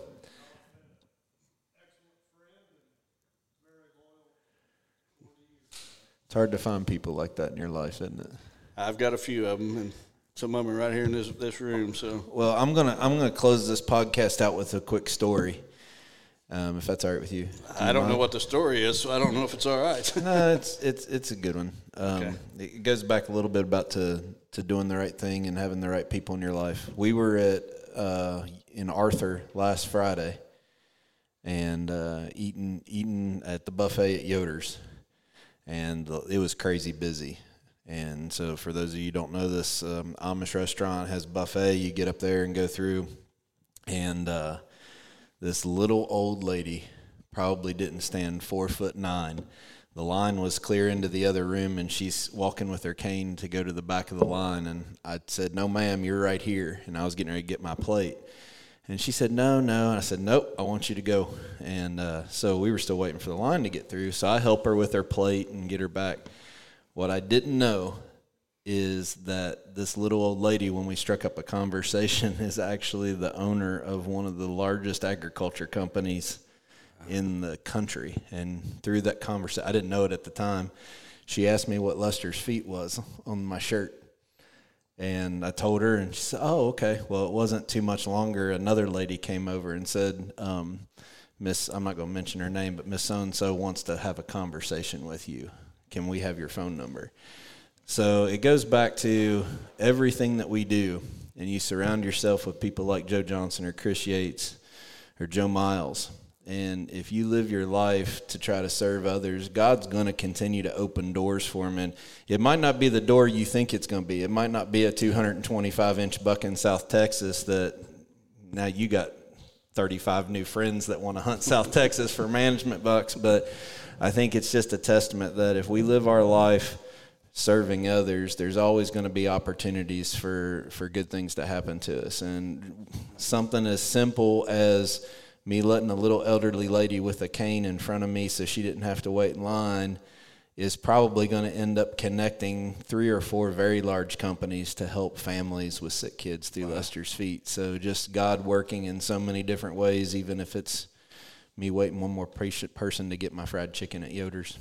If you want to be blessed, be a blessing. All right, I can't think of a better way to end it. Thanks for you tuning in. We'll see you Friday night for part 2. Osseo Gear introduces a premium line of bow hunting gear that is unmatched, pairing nature's finest camouflage with the best technological innovations. Osseo Gear brings whitetail bow hunters the gear they need to be the best at their craft.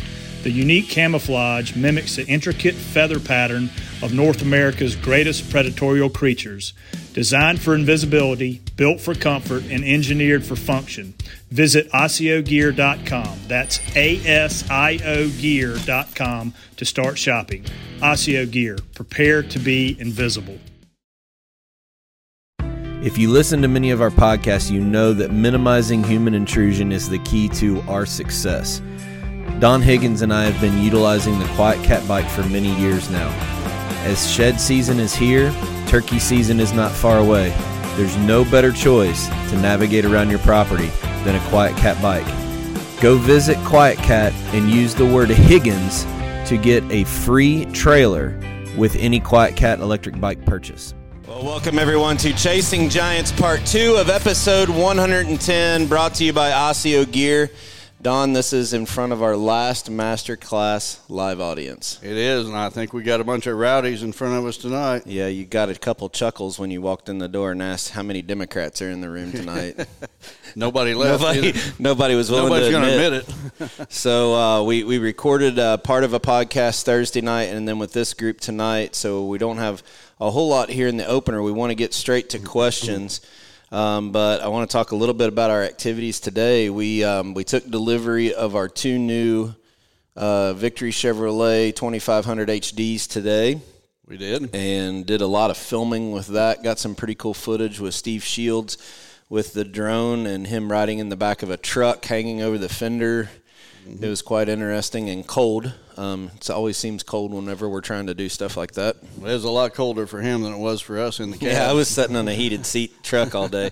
But and then you guys went and did some other recording for some future projects we got coming out that we're going to keep a little hush-hush right now. But a lot of big things coming soon with a lot of content that you and Steve Shields have really been working hard on.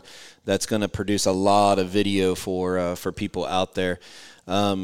I went to Arthur today up to Kitchen Seed and Real World offices and put the truck to a test. I think there's about 15,000 pounds on the back of a truck that I hauled back in the first maiden voyage of the new truck. So busy day for us today, but we're focused now on this class and the podcast tonight, and then our 6th master class of the year.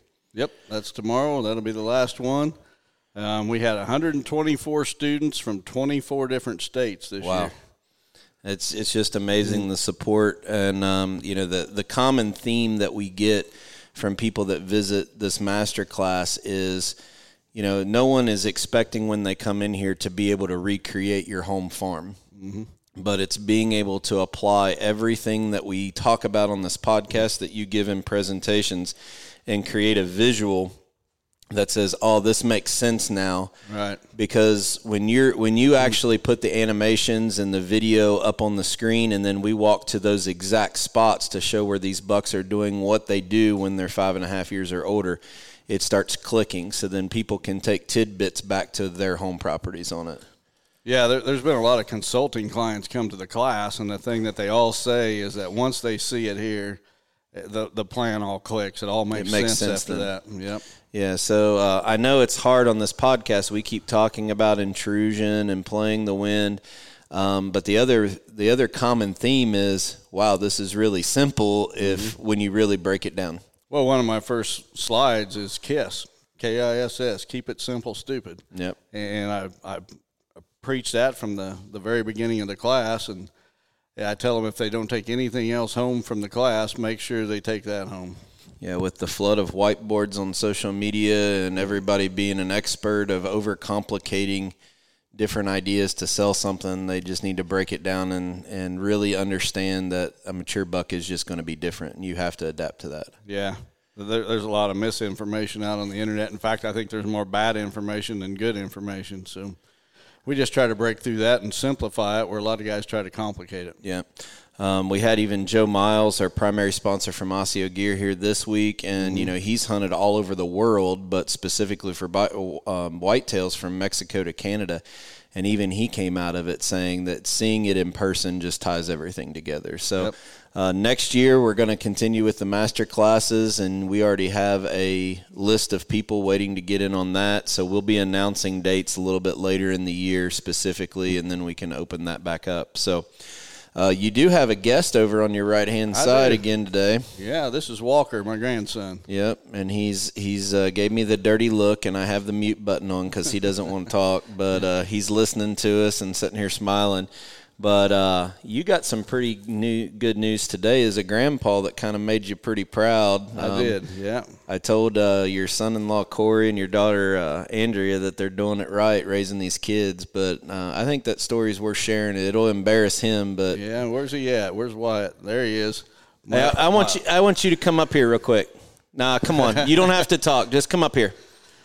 This is my oldest grandson, Wyatt. Come over this here. Would be Walker's older brother. Stand right here beside your grandpa for a second. You don't have to talk.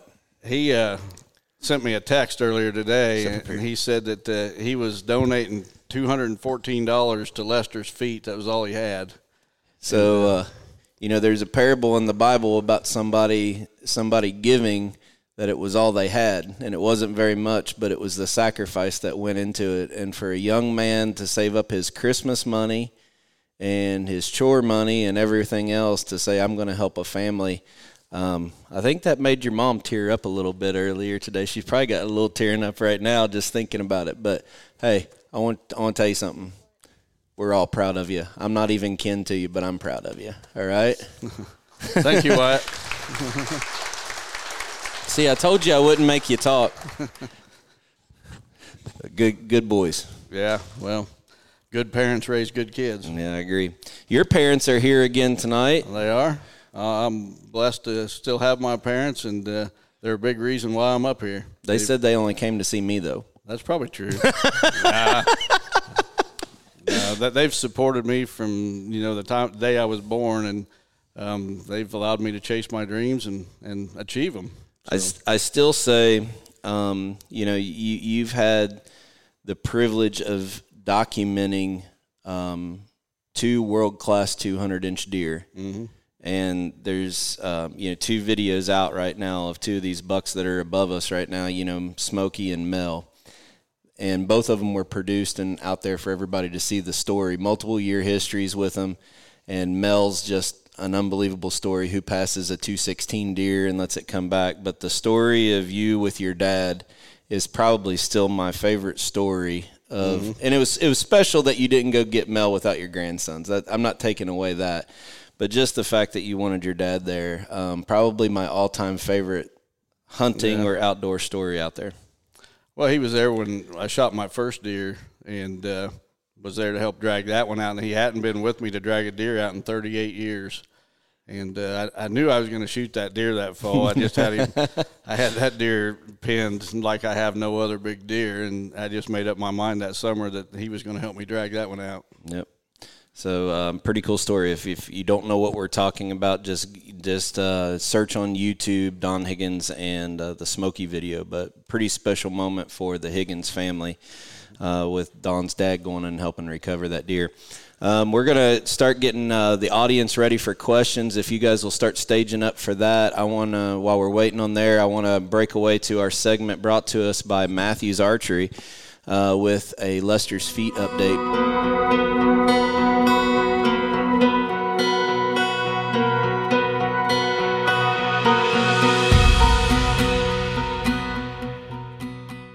We've now had the auction or the raffle opened for, I believe, 5 days, maybe 4. And I got a notification today that we've already sold over $13,000 of tickets online, and we really haven't promoted anything yet. I've been waiting for the website to crash or something like that, but hopefully we're okay on that. We'll put the link in the description and put some text on the video feed right now. But we're on our way to having. This could be the largest fundraising event that's ever happened in the hunting industry. Well, I hope so. It should be. I mean, the winner's going to get a new Chevy truck. There's also a new John Deere tractor, and there's a pole building package. And 75 other prizes? 75. I think there's 78 total that total up over $150,000. There's a Quiet Cat bike. I mean, if I start listing all of them, I'm going to miss them. But, guys, there's something for everybody in this, not just the hunter. Right. There's a new 360 blind, a new bow, all that kind of stuff for hunters. But there's also other stuff that doesn't have anything to do with hunting that I think people are going to get excited about. And the best thing we can do from everybody listening to the podcast now is start sharing this. Right. We actually got a phone call Wednesday from I can't talk about it just yet, but from a very, very big YouTube channel that's very popular, that they're going to be sharing the information about it. So if people really want to do something to benefit these families with sick kids, share the link on this and tell your friends about this raffle. 100% of the proceeds from this raffle goes to families, 100% volunteer organization. If you buy a ticket online, the website charges a small processing fee for credit cards, but every dollar that we get beyond that is going straight to families with sick children. So that's really special. We have, I believe we've helped over 60 families so far since July. So just amazing. And we do have one other person in the audience today. And this is a lady that I met in Shipshewana, and she's going to give me a dirty look right now. Are you okay coming up here and talking to me for a minute? Okay. So this lady, her husband's here for a master class, and I actually met Miss Donna at Shipshewana. And they came up to the booth, and they said, "Can we talk to you for a second?" So we actually left the booth. We had a ton of people there. And she came up to me with this idea of something she'd been working on. And do you mind just talking about it just for a second? Sure. This is Miss Donna, everybody. I read a book called The Lighthouse Effect, and it just kind of moved me. And it talks about how people in everyday occurrences can just do the smallest thing to brighten the life of someone else. So I bought all these lighthouse charms, and I made them into earrings, and I wrote a little saying on the back. And so when anyone's in need or it seems like they're having a bad day, I always have my earrings, and I bring them out, and it just continues to flood and touch people's lives. So just a small little token piece of jewelry about being a light to somebody else, That's awesome. servant leadership. And this lady came to us at Shipshawana and said, I would like to give you some of these to give to the mothers of some of these families. So we've already distributed some of these too. So when we go in and we put a package together for a family that, their kids got cancer or whatever, a lot of our family and friends have been making cards that we can send to these families.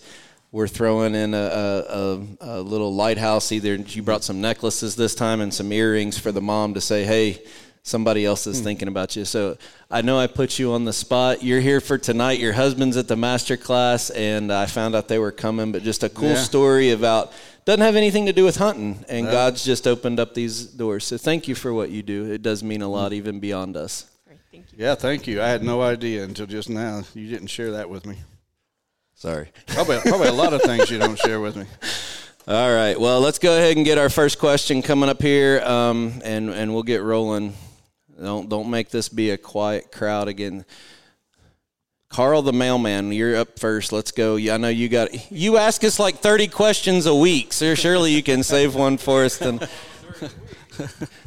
Don calls his mailman Steve Carl.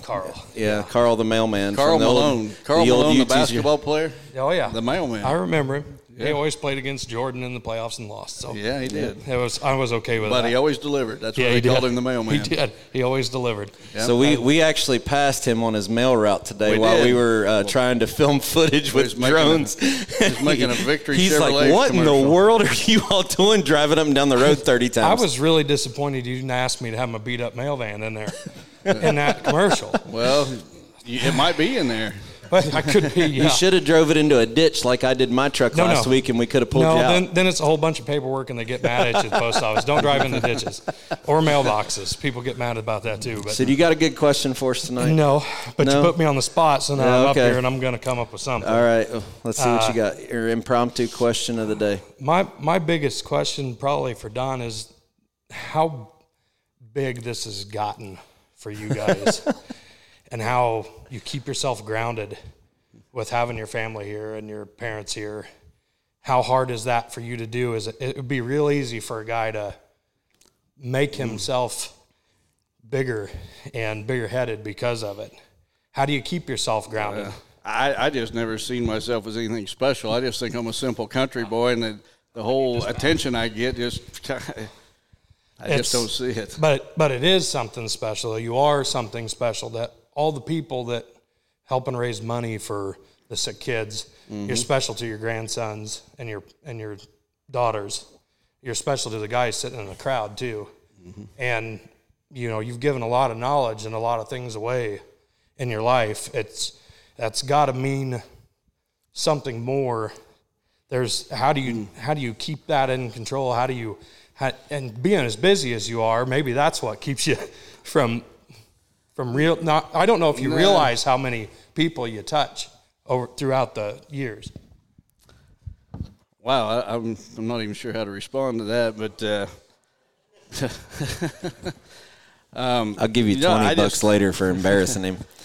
I just see myself as a simple country boy that's been richly blessed, and I've come to realize that the most important thing in life is people, family, friends. People that support me. I would have never got where I am today if it wasn't for people supporting me along the way, even just as simple as reading my magazine articles and attending the seminars that I do and whatever. So I don't know. It's I think I do pretty good handling the positive stuff that comes my way. It's just once in a while when the negative stuff comes my way, I want to throw mud right back, and that's been the difficult part for me is handling the negative people. We've gotten better at that over the last couple of years. Yeah, but I still got a ways to go, and I don't know. It's the funny thing about it is there's a lot of people that get to meet Don and see Don. There's very few of us. Al Foster, Joe, Steve, and myself get to spend extended periods of time. The funny thing about it is he and I could end up in a truck, say driving to wherever. We could go 3 hours and not talk to each other. I mean, he's really that quiet, and I can assure you from my standpoint, if it got to be where he would get out of this before it got to that point that he caved to that kind of pressure. He wouldn't. I mean, Al's looking at me right now. Don't you agree? He wouldn't even be doing what he's doing if it got to be. And it's still kind of awkward. I mean, when people come up and recognize you at weird places, and I was actually in a business meeting not too long ago with the president of my company and shaking their executives' hands going down the line, and some guy goes, "Oh, congratulations on episode 100." And I'm like, "No, not here." I mean, that stuff's really embarrassing if it's anything, but this guy, he wouldn't be doing it if it had all that other stuff in it. So thank you, Stephen. I appreciate it. We need another question here. I'm going to have to put somebody on the spot. You guys are too quiet. You're going to make Steve do a lot of post-production editing with this. Uh-oh. This gentleman has already warned me that he's got a special question for me, so... Doug Gray from Wisconsin. Don, I learned something just yesterday that I thought would be great for you. Our Wisconsin DNR has a lot of concern going on about the levels of CWD that they've been testing.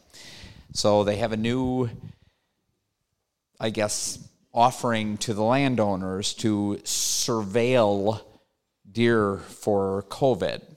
And in looking into this a little further, their idea for surveilling deer for COVID means come onto your land with permission and shoot a bunch of deer in April to test them and see how far the COVID is spreading.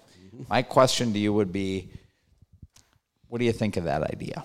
Well, I think that's just typical of the government. It's the government at its finest. You know, we... So wait a second. They're coming to your property, killing deer to test them for COVID and not CWD? Oh, okay. I was going to ask if they were going to wear a mask while they're hunting.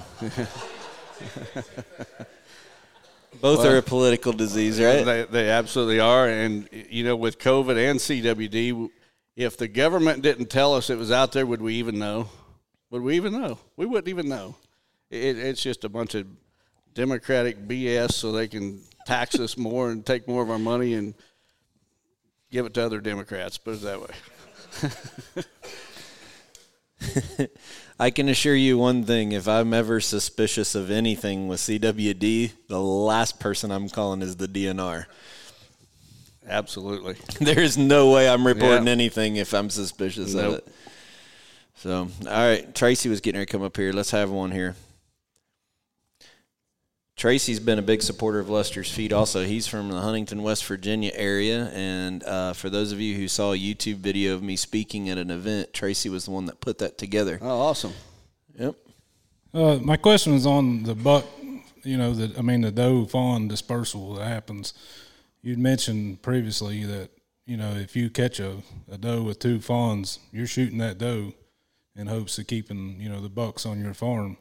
So my question is if, that's Mother Nature's way of keeping incest from happening, what happens when and if incest does happen? Is there infirmities on those fawns that be born, or do they still have a chance to, grow into something like this? The deer will identify themselves as a female swimmer. Yeah. We're not editing that out. I don't care. Let it roll. Send all your hate mail. It's fun. I think that's how you end up with Democrats, isn't it? That's probably it. We just talked about this in the class on Thursday. We didn't, yep. In the livestock industry and probably in, breeding dogs and just about anything else, they do what they call line breeding, where they breed related, a male and a female that are related. Usually it's not real closely related. When it works really well, and they call it line breeding. When they don't, they call it inbred. So I don't know. I'm just guessing with deer, it probably does happen once in a while. I mean, with millions of deer running around, and I'm sure it can lead to deformities. But I would guess most of the time it probably doesn't. Dr. Strickland was here the opening week, and that exact question was asked to him.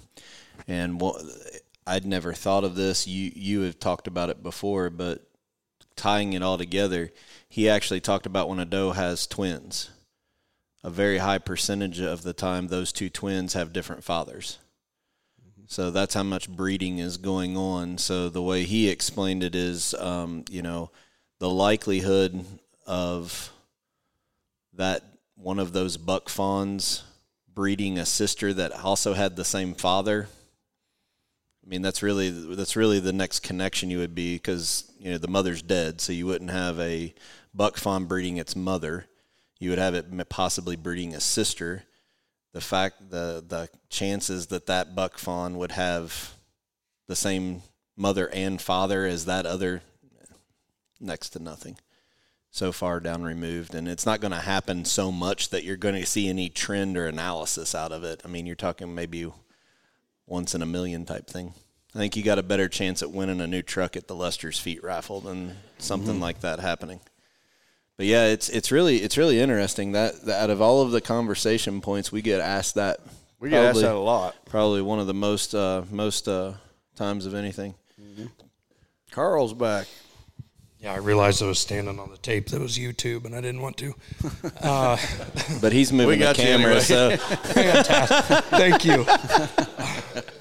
My next question would be: you gave me a stack of magazines because I've been asking for articles and things that you had written or previously other people have written.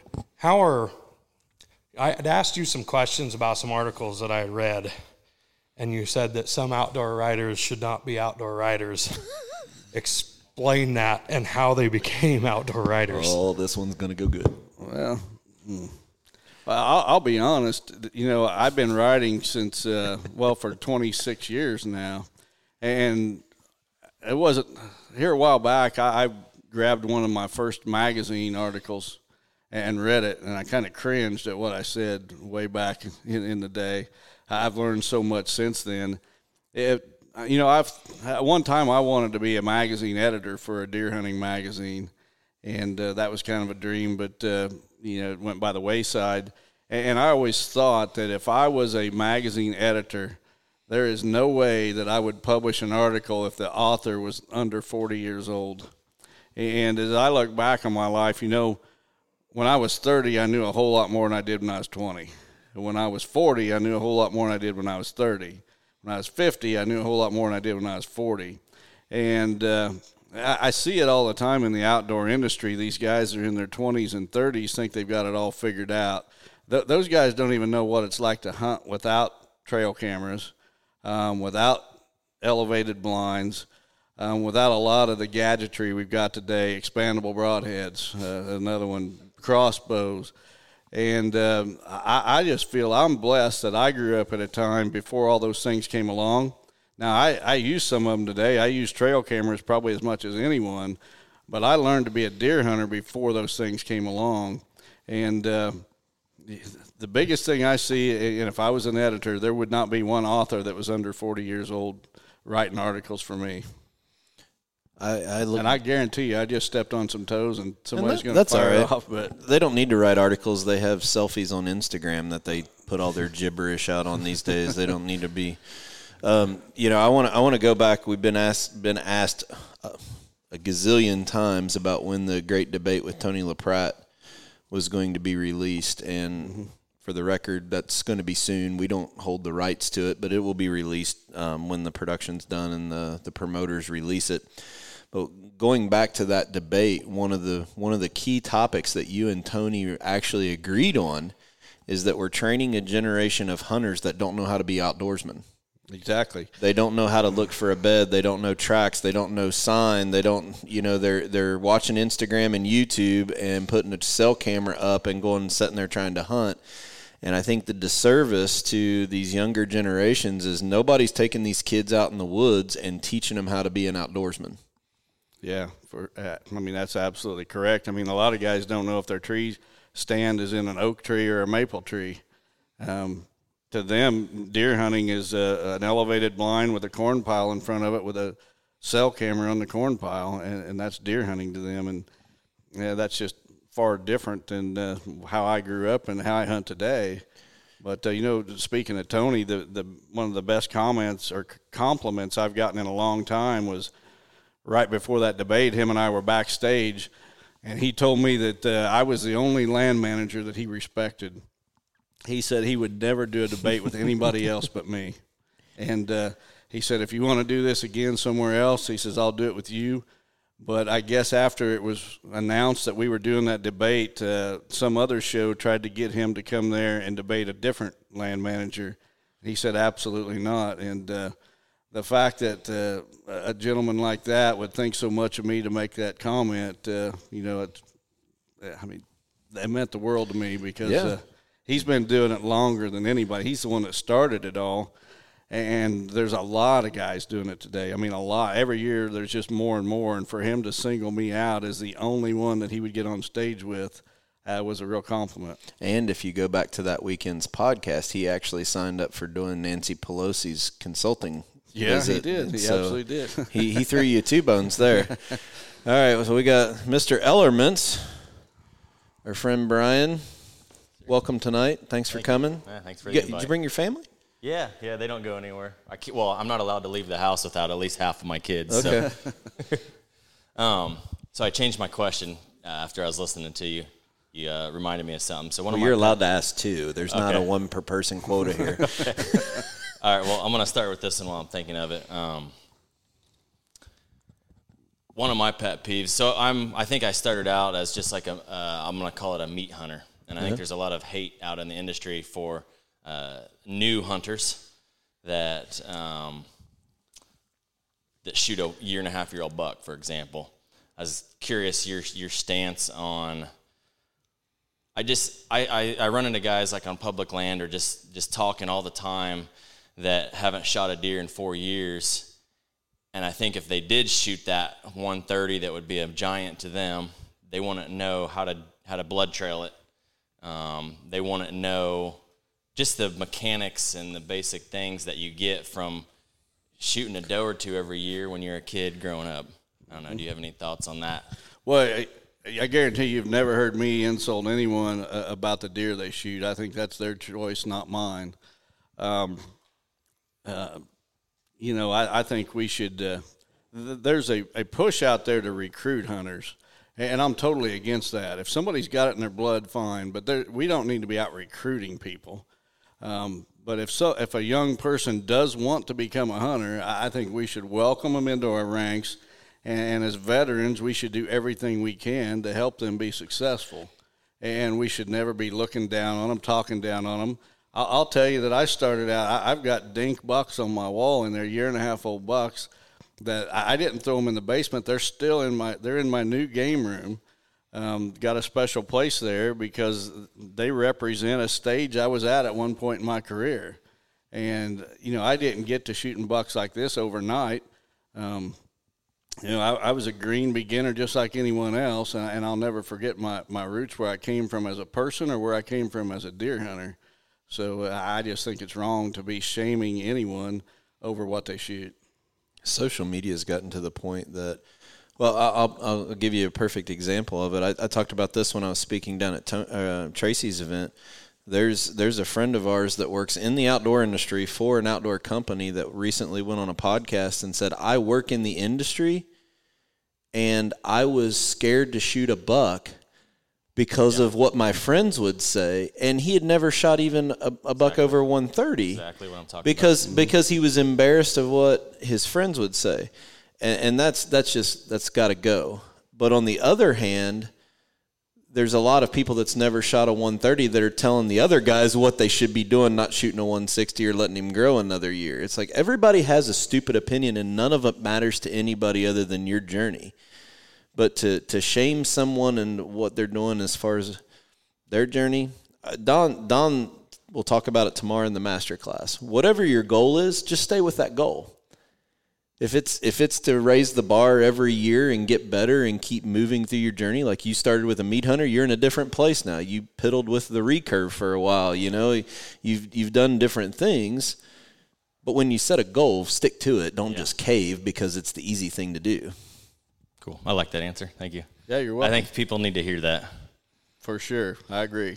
The guys, trust me, I hang out with this guy a lot, and if I tried to I mean, can you imagine what it's like to always go around with a guy that shoots booners every year? And if I was waiting for one of these, yeah, I mean, I'd never if you try to compare yourself and try to be somebody, the cool thing about hunting is you can never compare an exact situation. There's never two situations that are ever identical.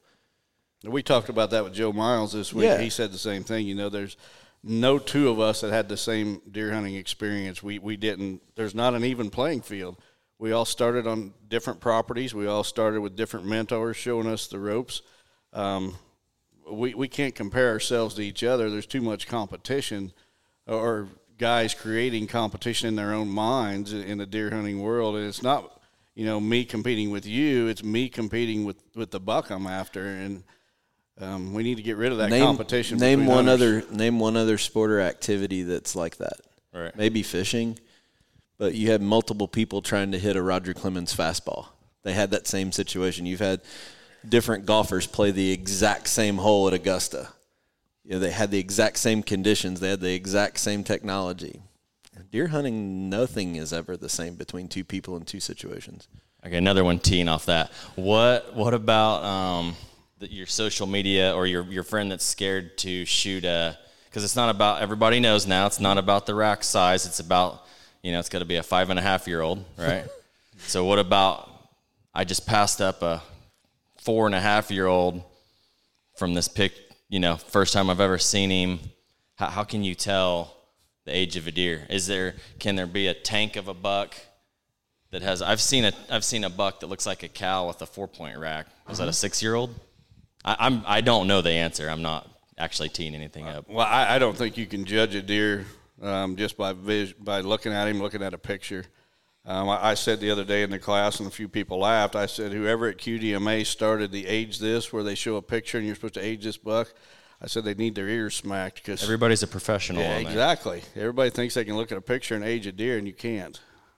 You get an old boy from Georgia up here and look at a 3-year-old, and he thinks it's a 10-year-old. He's never seen a body size that big. Yeah, I get speechless, I guess. These guys I'm not that smart. I've just been deer hunting for a while, and I'm like, they're talking about this buck age and this, and I'm like, they lost me. I don't know what they got going on. They're only fooling themselves. I think if you put enough work and study, I do think it's possible to tell the difference between a 2-year-old and a mature buck. You know, 4 or 5. But to tell what year that is, no way. Okay, I'm hogging up enough time. I got my original question was, if you take a big food plot and put a big screen around it, let's say screening like Egyptian wheat or miscanthus. Mm-hmm. Good job. Or even like short sections of fencing, for example. Can you go too far and like almost make a cage that is a buck going to want to go into a... Confine it down too much? Yeah. I think you can. And have you ever made what's your biggest mistake you've ever made on land management? Wow, I'd have to think about that one. Is there mistakes? You just learn from them and keep adapting. I don't know that you technically, there's stuff that you say it didn't work like I wanted to, maybe. Probably property layout. I think too many people try to micromanage, and I did to some degree when I started, tried to micromanage with small plots and things like that. And overcomplicated. Made it a lot more complicated than it really is. It's really simple. The people that are walking this property tomorrow, they're going to get their eyes open. They're going to say, wow, that's easy, and it's very simple, and now it makes sense why it works. Mm-hmm.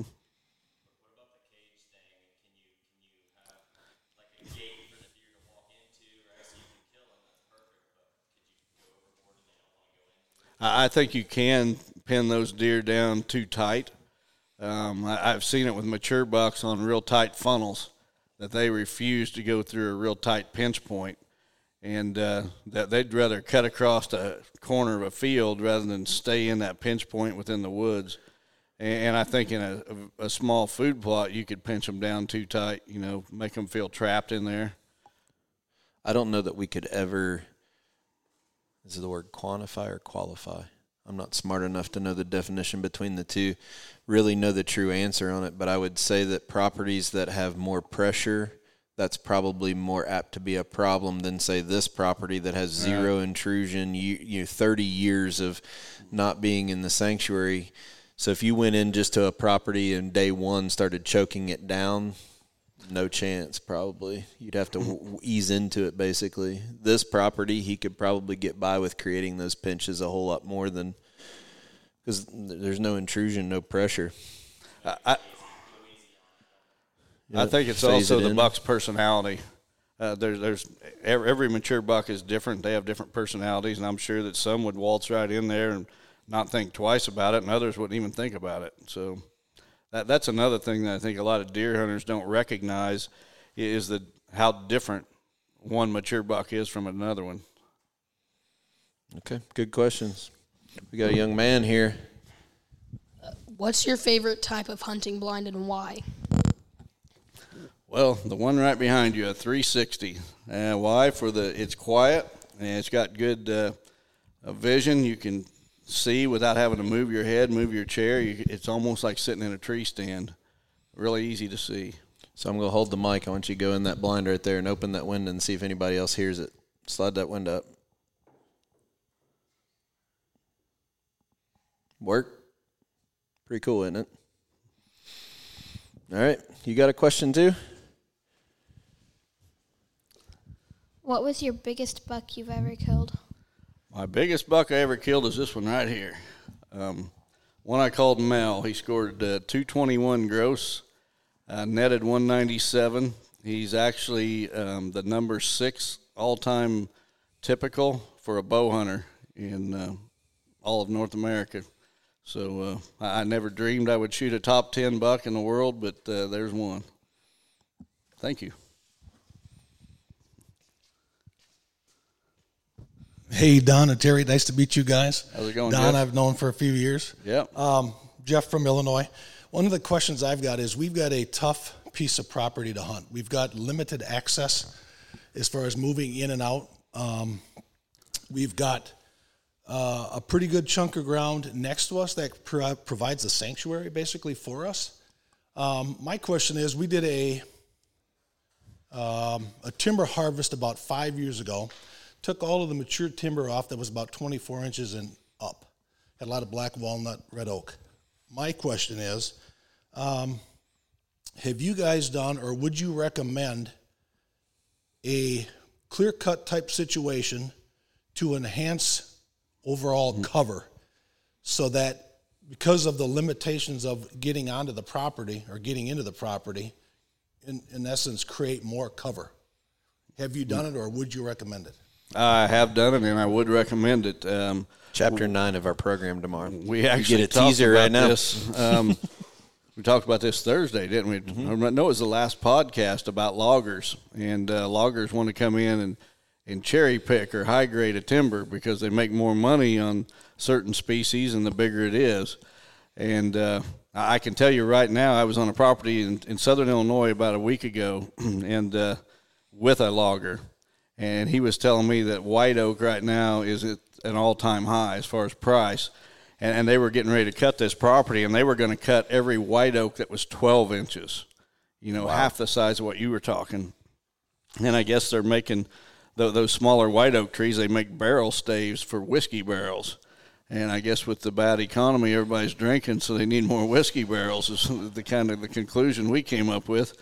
But to really answer your question, yeah, whenever I do a plan for someone today and I'm recommending a timber harvest, I tell them to cut it really hard, and then as soon as the cut's done, come in and do a TSI cut, timber stand improvement, and remove any trees that are never going to have value for timber or wildlife. Species like all the honey locust, hackberry, things like that, elm. Just get them out of the way and then leave the smaller oaks, walnuts, whatever. Give them more space. They'll grow faster. But timber's just like, it's a crop, just like corn. You wouldn't think of planting a corn crop and then just leaving it out in the field or wait until the next spring to harvest. When it's time for harvest, you go out and you bring in the crop, and timber's the same way. But the biggest issue I see on the properties I visit is a logger has been there, and he's just cherry-picked the trees that make him the most money. And in the process, he's left trees of poor species to produce seed to replenish that property. So, he comes in, he takes all the walnuts and all the white oaks, and what's he left? He's left a bunch of honey locusts and things like that. Hackberries. Yep, hackberries is another one, and trees that are never going to have value, and they're going to produce seed and replenish that woods that was once a nice oak or walnut timber. Second part of the question is, once you do that, if you do the TSI, do you have a recommendation on, do you ever introduce any plant type materials into those open areas instead of waiting for natural vegetation just to take it over, and you end up, you're looking at a 3, 4, 5, 6, 7 year type of growth situation? Yeah, I actually own a wood lot that did not have any trees of good valuable species. A lot of soft maple was in there, hackberry, elm, mulberry, things like that were just pretty much worthless.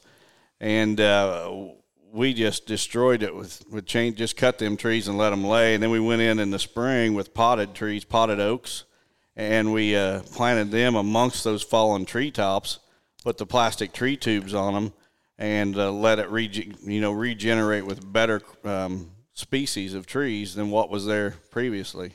So yeah, I actually have done that. I'm going to put another guy on the spot because the guy we've nicknamed Mr. Food Plot, Kevin Thayer, a good buddy, he walks in the door tonight. We invited him to come over. I want you to talk about this a little bit. Do you mind? We're talking about trees here. If you're not following Kevin Thayer on social media, learning about trees and different food plots and everything, he's always growing and doing something. I'm surprised the law isn't thinking you're growing weed in your basement with as many. The neighbors do. The neighbors do. Yeah. So he brought in some trees. Talk a little bit about this one. I mean, this is just educational for everybody, I think, right now. That's an English oak. That's 5 months old. From the day it was put on the cone, it's 5 months old, probably a little bit less than 5 months. And I planted some last year, less than this, shorter than this, and by the end of the year they were 6 to 8 foot tall. So I think they're better than a chestnut. But these are all nuts that you've gone and picked up in the woods and so collected. Actually, they were along an interstate, and every morning I used to go to work at like 4 a.m. There'd be like 20 deer eating these off the street. And I was like, you know what, I'm going to stop by and see what they were. And I was like amazed. I was like, these are huge acorns. And the deer, there's actually a hybrid burr right beside it. They won't even touch them. They were eating all these. And the first year I was like, well, I'm going to take some home and grow them. And then, they got 3 foot in less than 6 months. I was like, this is some kind of super tree. It's like a super doe. And I actually have some that are taller than this. I'm keeping obviously the good ones for myself. But it's an amazing tree, low tannin. I actually found a friend of mine turned me on to another tree that's in English, that's a late dropper, so it doesn't even drop until middle of October. The problem with it is it's so low in tannin, my theory, it sprouts on the tree, and the acorns are still green, and they're sprouting, which tells me it's probably really, really low tannin. And so, great tree. I just thought it was cool. We started talking about timber stand improvements and planting trees, and you had walked in with a whole box full of them that you'd grown in your basement. Hopefully not kitchen. next or in I your have kitchen. 1,000 in my kitchen. Yeah, you're obviously not married. Obviously not. But if you're not following Kevin Thayer on social media, I'm telling you, you can learn a lot about all these different tree species and also good places to eat around the country. You do know where to I earned it. Yeah. Yep, I earned everything. So you'll get pictures. Actually, Chris Yates told me the other day. He said he saw a picture of you took a picture in front of a Victory Chevrolet out. Yeah, and he's like, I didn't even know he was here. I was going paddle fishing in Oklahoma, and I didn't want to drive back through St. Louis. So I was like, I'm just going to go Northway, and pulled up in front of a vet and took my picture of my truck in front of his. Well, how come you didn't want to I go will through say St. this, Louis? That area right around his dealership has got to be the best urban deer hunting around, from what I saw. Yeah, he's I kept drove that up a through the secret country. from us. Yes. Well, I want to know. No why wonder you he avoided went St. Louis. Just not my kind of people. Yeah. I can attest to that after my truck was broken in there. Last week. I'd Bunch of rather take the Democrats. scenic route anyways. Well, now I know why Chris Yates delivers our trucks to us. He doesn't want us to see anywhere around his dealership. That's the thing. Chris, if when you're listening to this, now we know why you drive our trucks all the way up here. It's probably one of the best urban areas I've seen for deer hunting. Well, you have done nothing but support Don and I in Real World over the years. We just want to thank you. Thank you, Kevin. Yeah, You've been a good friend. I've got trees I was telling you earlier that I could deer hunt out of. If I would have known now what I, or known then what I know now, I wouldn't have planned where I planted it. But they're big enough I could put a deer stand in now. And Don gave them to me. Back in the days, he used to have them in Thrifty Nickel. Yeah. If you remember the paper? Yeah, that's a long time ago. I think he felt sorry for me. I come down there, I had an old junk S10 rusted out. And I told him I just bought 68 acres, didn't have a house, and he loaded me up with trees. So I do have two questions. Okay. Timber stand improvement. It drives me nuts. I see guys, the day season is over, pressuring deer, cutting trees and doing stuff. When did you like to do it? Right now. Right This now. time of year, March, March. right before it greens Absolutely. up. Yep. Mm-hmm. And then if you had a known super doe on your property and she has twin buck fawns, would you shoot her? It's impossible That's a to good question. answer. How do you Yeah, know? how it? do you know she's a super doe? And how do you tell her from the other does? Well, I've Does she got have a tailless big does. cape and an S on her? I've got 3 or 4 does that have only partial toes or tails, and I have a buck that's got a partial tail, and he's spectacular for a 1-year-old, and so I know he's from probably one of my does, because it seems to be a carried trait, but he came back for the first time. He's a year and a half now, and through the, I think because he knows there's food in my place, he came back, and I was like, man, I wish I'd shot that doe that year.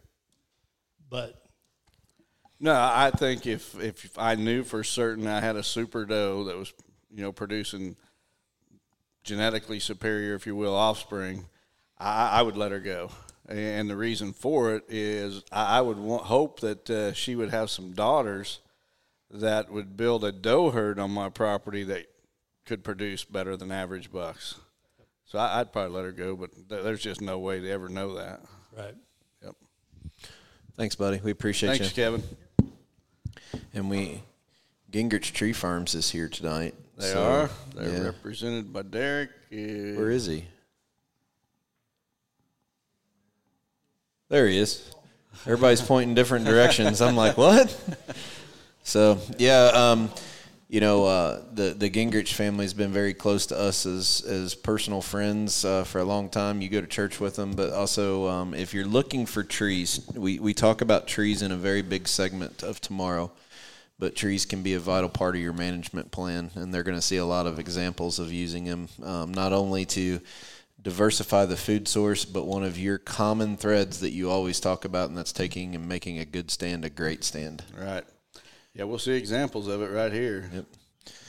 All right, well, we're closing in on an hour here. We got a time for just a couple more questions. If you're coming, you better do it now. You're a big man. I am. we might have to get the frame adjusted on this. Perfect. If we come up with a Chasing Giants flag football team, you're my defensive end. Perfect. That's what I used to do back in college. Okay. My question is in regards to culling deer. As Don knows, I shot a deer this year that put on over 60 inches of antler in 1 year that we had. He was a familiar buck on our property. I guarantee that this deer probably would have been shot if he was on Don's farm. So my question to you is, do you believe deer mature at different periods or at different ages, I guess you could say? And I guess my question also is, how do you know that you're not shooting a deer that could be a deer like this based off of kind of its maturity rate? Well, you don't know.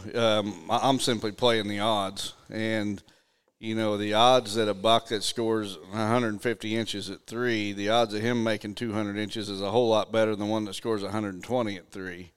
It's pretty darn rare for a buck to add 60 inches in 1 year. In fact, I don't know of a single wild deer that's ever done that. So, you shot that unicorn, and I'm not going to let 1,000 8-pointers go just to try to match your unicorn. So you just got to play the odds. It doesn't matter what in life you try to do. Someone's always going to say, but this one time, we started a nonprofit foundation, and you don't understand. But this one time we did. You got to play Moneyball with these things. What you're seeing tomorrow with these concepts that he's going to walk around his farm and show you, they're ideas to implement. And will there be deviations to it?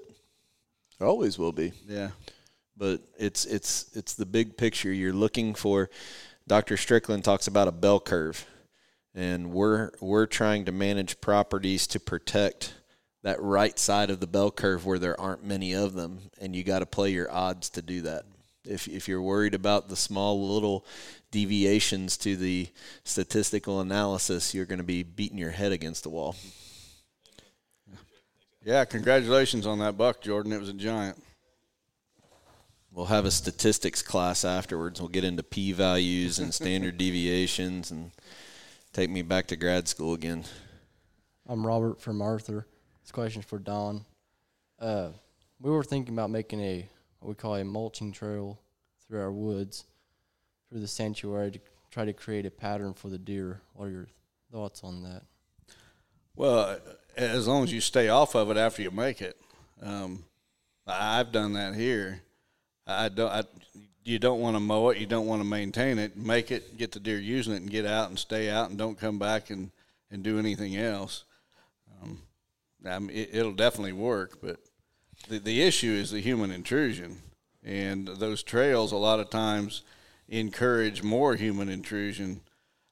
So if you're doing it for the deer and you're willing to stay out, then, yeah, it's a good idea.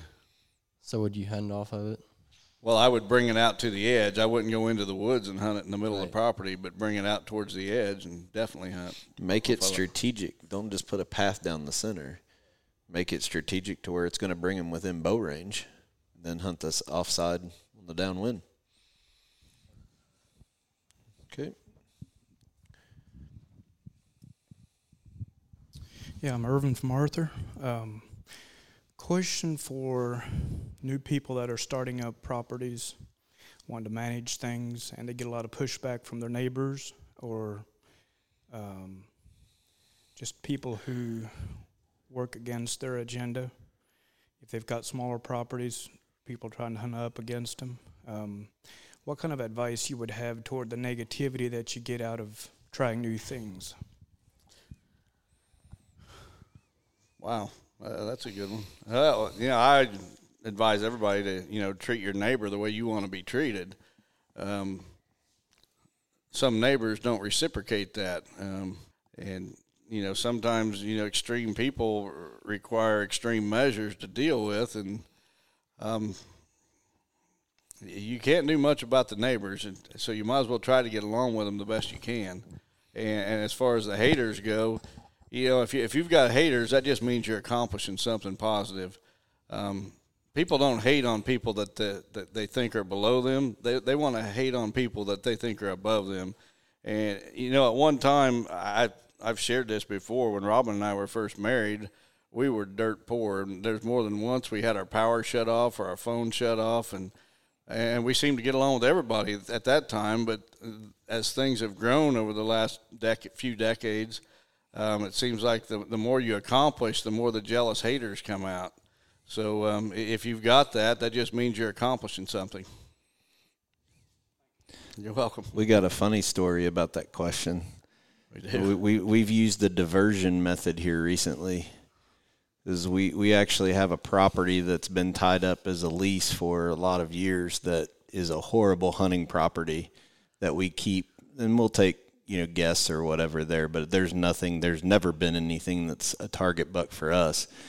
But people find out about that, and we just heard recently that somebody came in next door and paid stupid money for the property right next door to it because they thought it was actually my hunting property where I'm at all the time up here that I talk about, and somebody paid absolutely stupid money just because it's beside where they think we're hunting. He's in for a big surprise when he starts hunting. And never post pictures on social media of deer until you kill them. That's the other takeaway. Only the first time you post a picture of it, they better be held by you. Hey, Don, Kevin from Ohio. Kevin. Known you for a while. Yep, I've done been to your wonders at my years property. ago. Yep. I have a question for you. You've killed bucks in October. You've killed big bucks in November. I kind of learned a lesson 2 years ago when we had that cold snap in October. I always took right place and right time to mean towards the end of the first week of November. What was the differentiator between the giants you've killed in October versus the ones in November? Is there a common theme? Weather or? Oh, well, I hunt weather fronts a lot. But those October bucks are on a feeding pattern. They're all being shot in the evenings as they come to feed. Now, usually when I shoot them, I'm closer to their bed than where they're going to feed, but they're on that bed to feed pattern, whereas the November bucks are on rutting patterns. And, they're chasing does, running the downwind edge of doe bedding areas or what. You're going to see this tomorrow on a couple slides. Most of the giant morning bucks I've killed were almost all in November. The giant evening bucks I killed were almost all in October or the late season. So, that's probably the biggest thing. Okay. Yeah. Thanks, Kevin. Yep.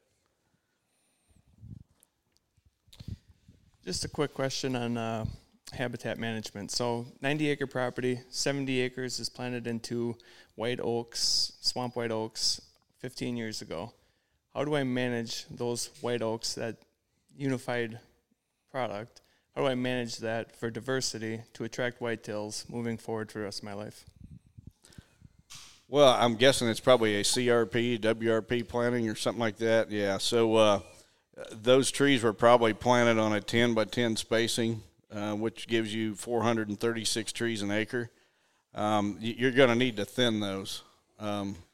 You're going to need to do a timber stand improvement, go through there and, cut out the ones with the poor branch structure, leave the ones with the good branch structure, give them space so that tree's crown can fill out. And, when a tree grows, it puts on growth on the ends of its branches in the spring and summer. And then the wind will whip that tree back and forth. And in the fall, it puts on caliper on the trunk. So the bigger the crown, the more it catches the wind, and the bigger the trunk will grow. So, once you've given that tree space for it to fill out the crown, it'll also put on bigger diameter trunk. So you just need to prune those out or cut them out and leave the best ones. So, you'll get them. They're probably already producing some acorns, especially the swamp white oaks. So you'll just increase acorn production. Also, when you cut them out and you provide some sunlight around that tree, you're going to encourage more ground cover, woody vegetation, briars, saplings, things like that, weeds, which the deer will feed on as well. So do an aggressive TSI cut on that project. Do you do that in sections then, or do you do how do you work through that over the years? You can do it in sections so that it's all not at the same stage of regrowth, which is a good idea. But if you're only staggering it each year, 1 year is not going to be that much different. I would do it in 5-year cycles. So, cut a section, wait 5 years, cut another section, wait 5 years, do another. Yep. Good question. All right, well, we're at the hour mark. Well, I got something to close us out with tonight, if that's okay. We need to talk about the Illinois Deer Classic. We need to go ahead. Dude, so, let's plug that. The first weekend in April, I think it's April 1st, 2nd, and 3rd, is the Illinois Deer Classic is back. There's not been a deer show in Illinois for several years. The folks that put on the Iowa Deer Classic, which is the greatest deer show on earth, they call it. And I've been there. I believe it. It's the best run show. It's got the biggest deer, the best vendors. They're coming to Illinois to put on the first show that these guys have ever put on. And if you're an Illinois deer hunter and you want to keep a show in Illinois, you better attend. My fear is that we're getting into April and the weather's going to be good and the attendance is going to be way down. But I'm going to be there all 3 days. I'll have my 3 200-inch bucks there, giving seminars each day.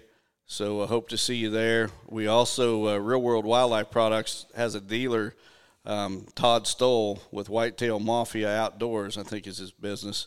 He will be there with Real World products. If you're placing a bigger order, you should probably call him first to make sure he has it there for you. So look forward to seeing everybody there. All right. If you want trade shows, you got to go and support. Yep. You know, the vendors don't go there unless there's people there to sell to. So it's a cycle. Without the attendees that come, it doesn't attract the vendors. Without the vendors, the show dies. I think this is going to be a pivotal point. How this show turns out is going to determine if they ever hold another one or if Illinois is pretty much done. All right. Well, in closing, I'm going to call Al Foster up here. So I'm gonna tell him to walk up here to the microphone real quick. Oh yeah, you're coming up here, buddy. I have no idea what this is about, Al. I tried to get Al to eat a hot pickled egg before the podcast tonight, and he wouldn't do it. He probably wished he had now, so he'd be out. What's that? Paybacks. It's all right. I'm way out of my element.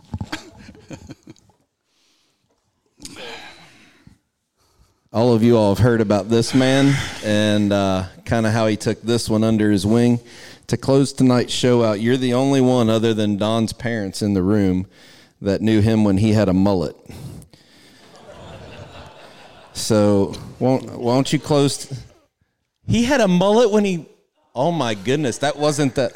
In a perm? Let's let Robin talk. Yes.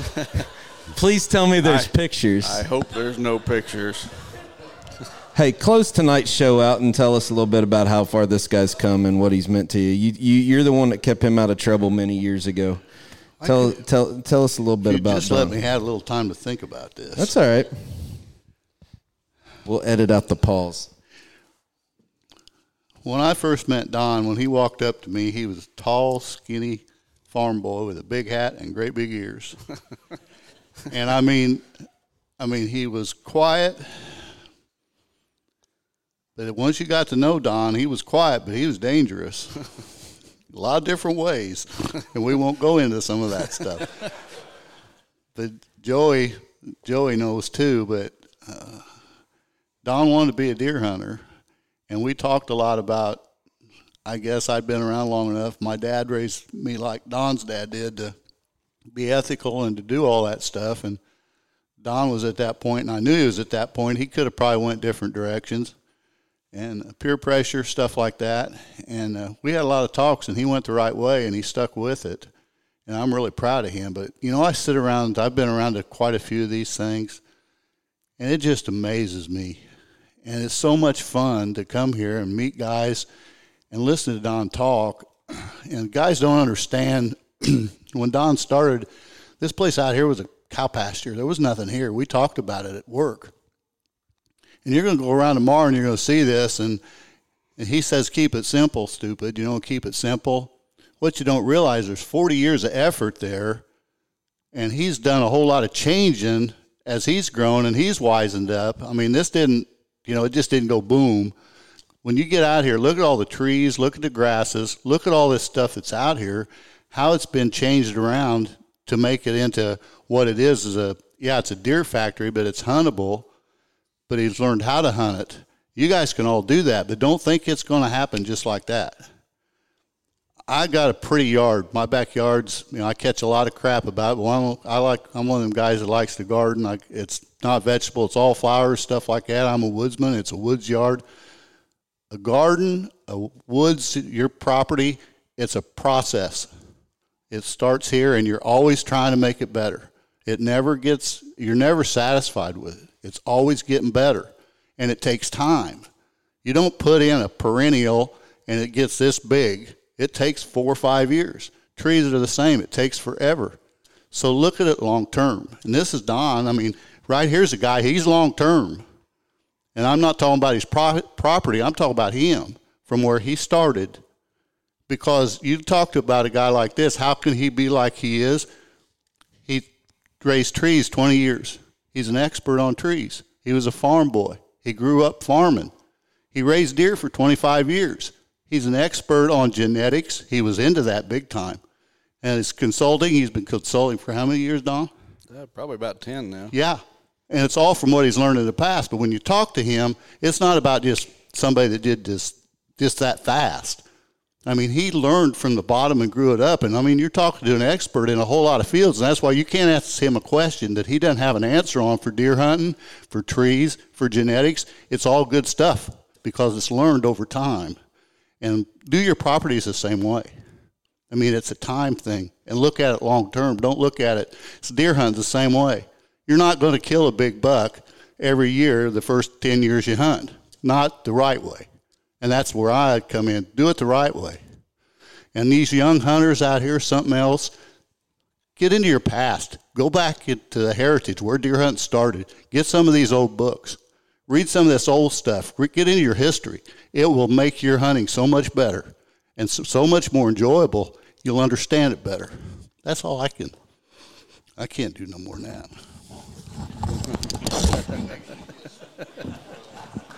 Thank you, Al. Well, you know, I remember the first time I walked up to Al, too. And, you know, I was about 18 years old. I just started a new job. And, you know, up until about that point, my dad would take vacation time from his job to take me deer hunting. And my dad made it very clear that whatever we was going to do, we was going to do right. Now, it didn't matter what my interest was or my brother's interest. My parents, they had our backs. They were going to help us, but we were going to do it right. And, you know, then I got my late teens, got out of the house and got a job, graduated high school, got a job. And I could have went either way. And I know guys, you know, my age that did not have that upbringing, that, you know, that their first deer was shot illegally and their dad was supporting illegal, you know, activities in the outdoors. And, you know, I just got out from under my dad's wings, and if you will. And, you know, my mom doesn't get enough credit either. I remember in school, she would take me out to check traps before school and things like that. But they both supported me. And then I get out of the house, and along comes Al. And, you know, I think looking back that how I got to where I'm at today is that God brought certain people into my life at a certain point where I needed them. And that's where Al came in. Or an event happened at a certain time. You know, a lot of people know the story of the buck here behind me. And, you know, I shot that deer fair and square, and, you know, all my friends know that. But there was people that accused me of wrongdoing. And in the process, they really brought me more attention than I would have ever got had that not happened. And, you know, it just made me more determined. When I was accused of doing wrong and I knew I didn't do anything wrong, I was determined that I was going to do it again. And the next time I was going to do it on video, and I was going to show the world. And most of you know the story. It took 13 years to get it done. And for 13 years, I set out to kill another 200-inch buck on video. And I finally got it done. But, you know, my parents and Al were both a big part of that. When I met Al, he kept me on the track that my parents had started me on. And a lot of our first conversations were about ethical issues. It wasn't, here's how you kill big deer. It's, here's how you kill big deer the right way. And, you know, those three people right over there are a big reason why I'm here today. Well, I think there's three kinds of people in your life. The jealous haters that it doesn't matter what you do or what, they're going to have something bad, and I don't think any of those people are here today. The other two types of people that are in this room tonight, and that's the people that appreciate what you stand for, and they want to try to learn from you. I think that's why we're all here, including Steve and myself. And then there's another group of people that I look across that back room at your wife, Robin, who is just absolutely proud of you for being able to figure out a way to earn a living and provide for your family. And she's got a brand new, beautiful house that, you know, that your hard work over the years. She's been a huge supporter and never, ever held me back in any way whatsoever. You know, I see other guys that, you know, their wives, that they got one example I shared with you, you know, I sell trail cameras, and one guy wanted to make $25 payments a week for a trail camera so his wife wouldn't find out. And here my wife's got to deal with me buying thousands of dollars worth of trail cameras at a time, and she doesn't even bat an eye. Oh, you bought another case of Reconyx trail cameras. But she's been like that even when we didn't have much money. She never held me back from chasing my dreams, and she is a huge reason as well. You know, I talked about my parents and Al. I knew them before I knew my wife, and they kept me, you know, the best they could. Occasionally I would stray off the right track, but then Robin came along and she made sure that I wasn't getting off the right track or off the track again. Those of us who are close knows who wears the pants in your house. There's no, but my zipper's in the back. Oh, gee. Didn't see that one coming. I won't lie. But the people that are proud of you, including Robin, you know, your daughter's here with her son-in-law Corey, your two grandsons looking up to you. But I look at Al sitting back there, and I know he's proud of you, and I know that means a lot to you.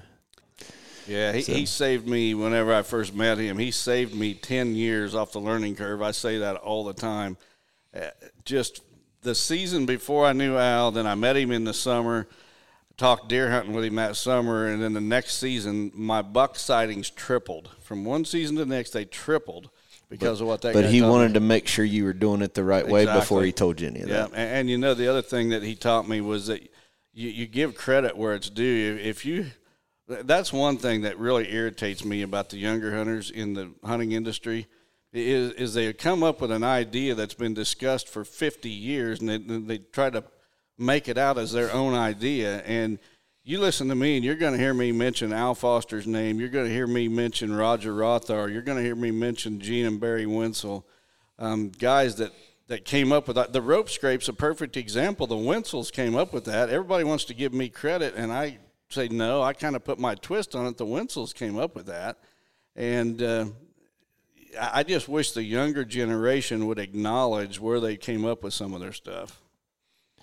Well, I'm going to get back to the original point I was trying to make. Okay, we got sidetracked a little bit, didn't we? Out of those three groups, there's a whole lot more of the people that are proud of you and a whole lot more people that support you and believe in what you're doing than the haters that are out there. So even though you get fired up a little bit and let them have their moment. I don't handle the haters some days very well. Got our moment. So for everybody listening, make sure you pound that like button and leave us some feedback on your social media platform or on your Apple Podcast, iHeartRadio, or Spotify. Leave us some feedback, help others, and spread the word about the Lester's Feet Raffle. That's the best thing you can do. We'll see you next week for another episode of Chasing Giants. God bless everyone. Chasing Giants has been brought to you by Osseo Camo, Via Farm Real Estate Company, 360 Hunting Blinds, Victory Chevrolet, Real World Wildlife Products, Matthews Archery, Novix Tree Stands, Gingerich Tree Farm, WildlifeFarming.com, Quiet Cat, and Vortex Optics.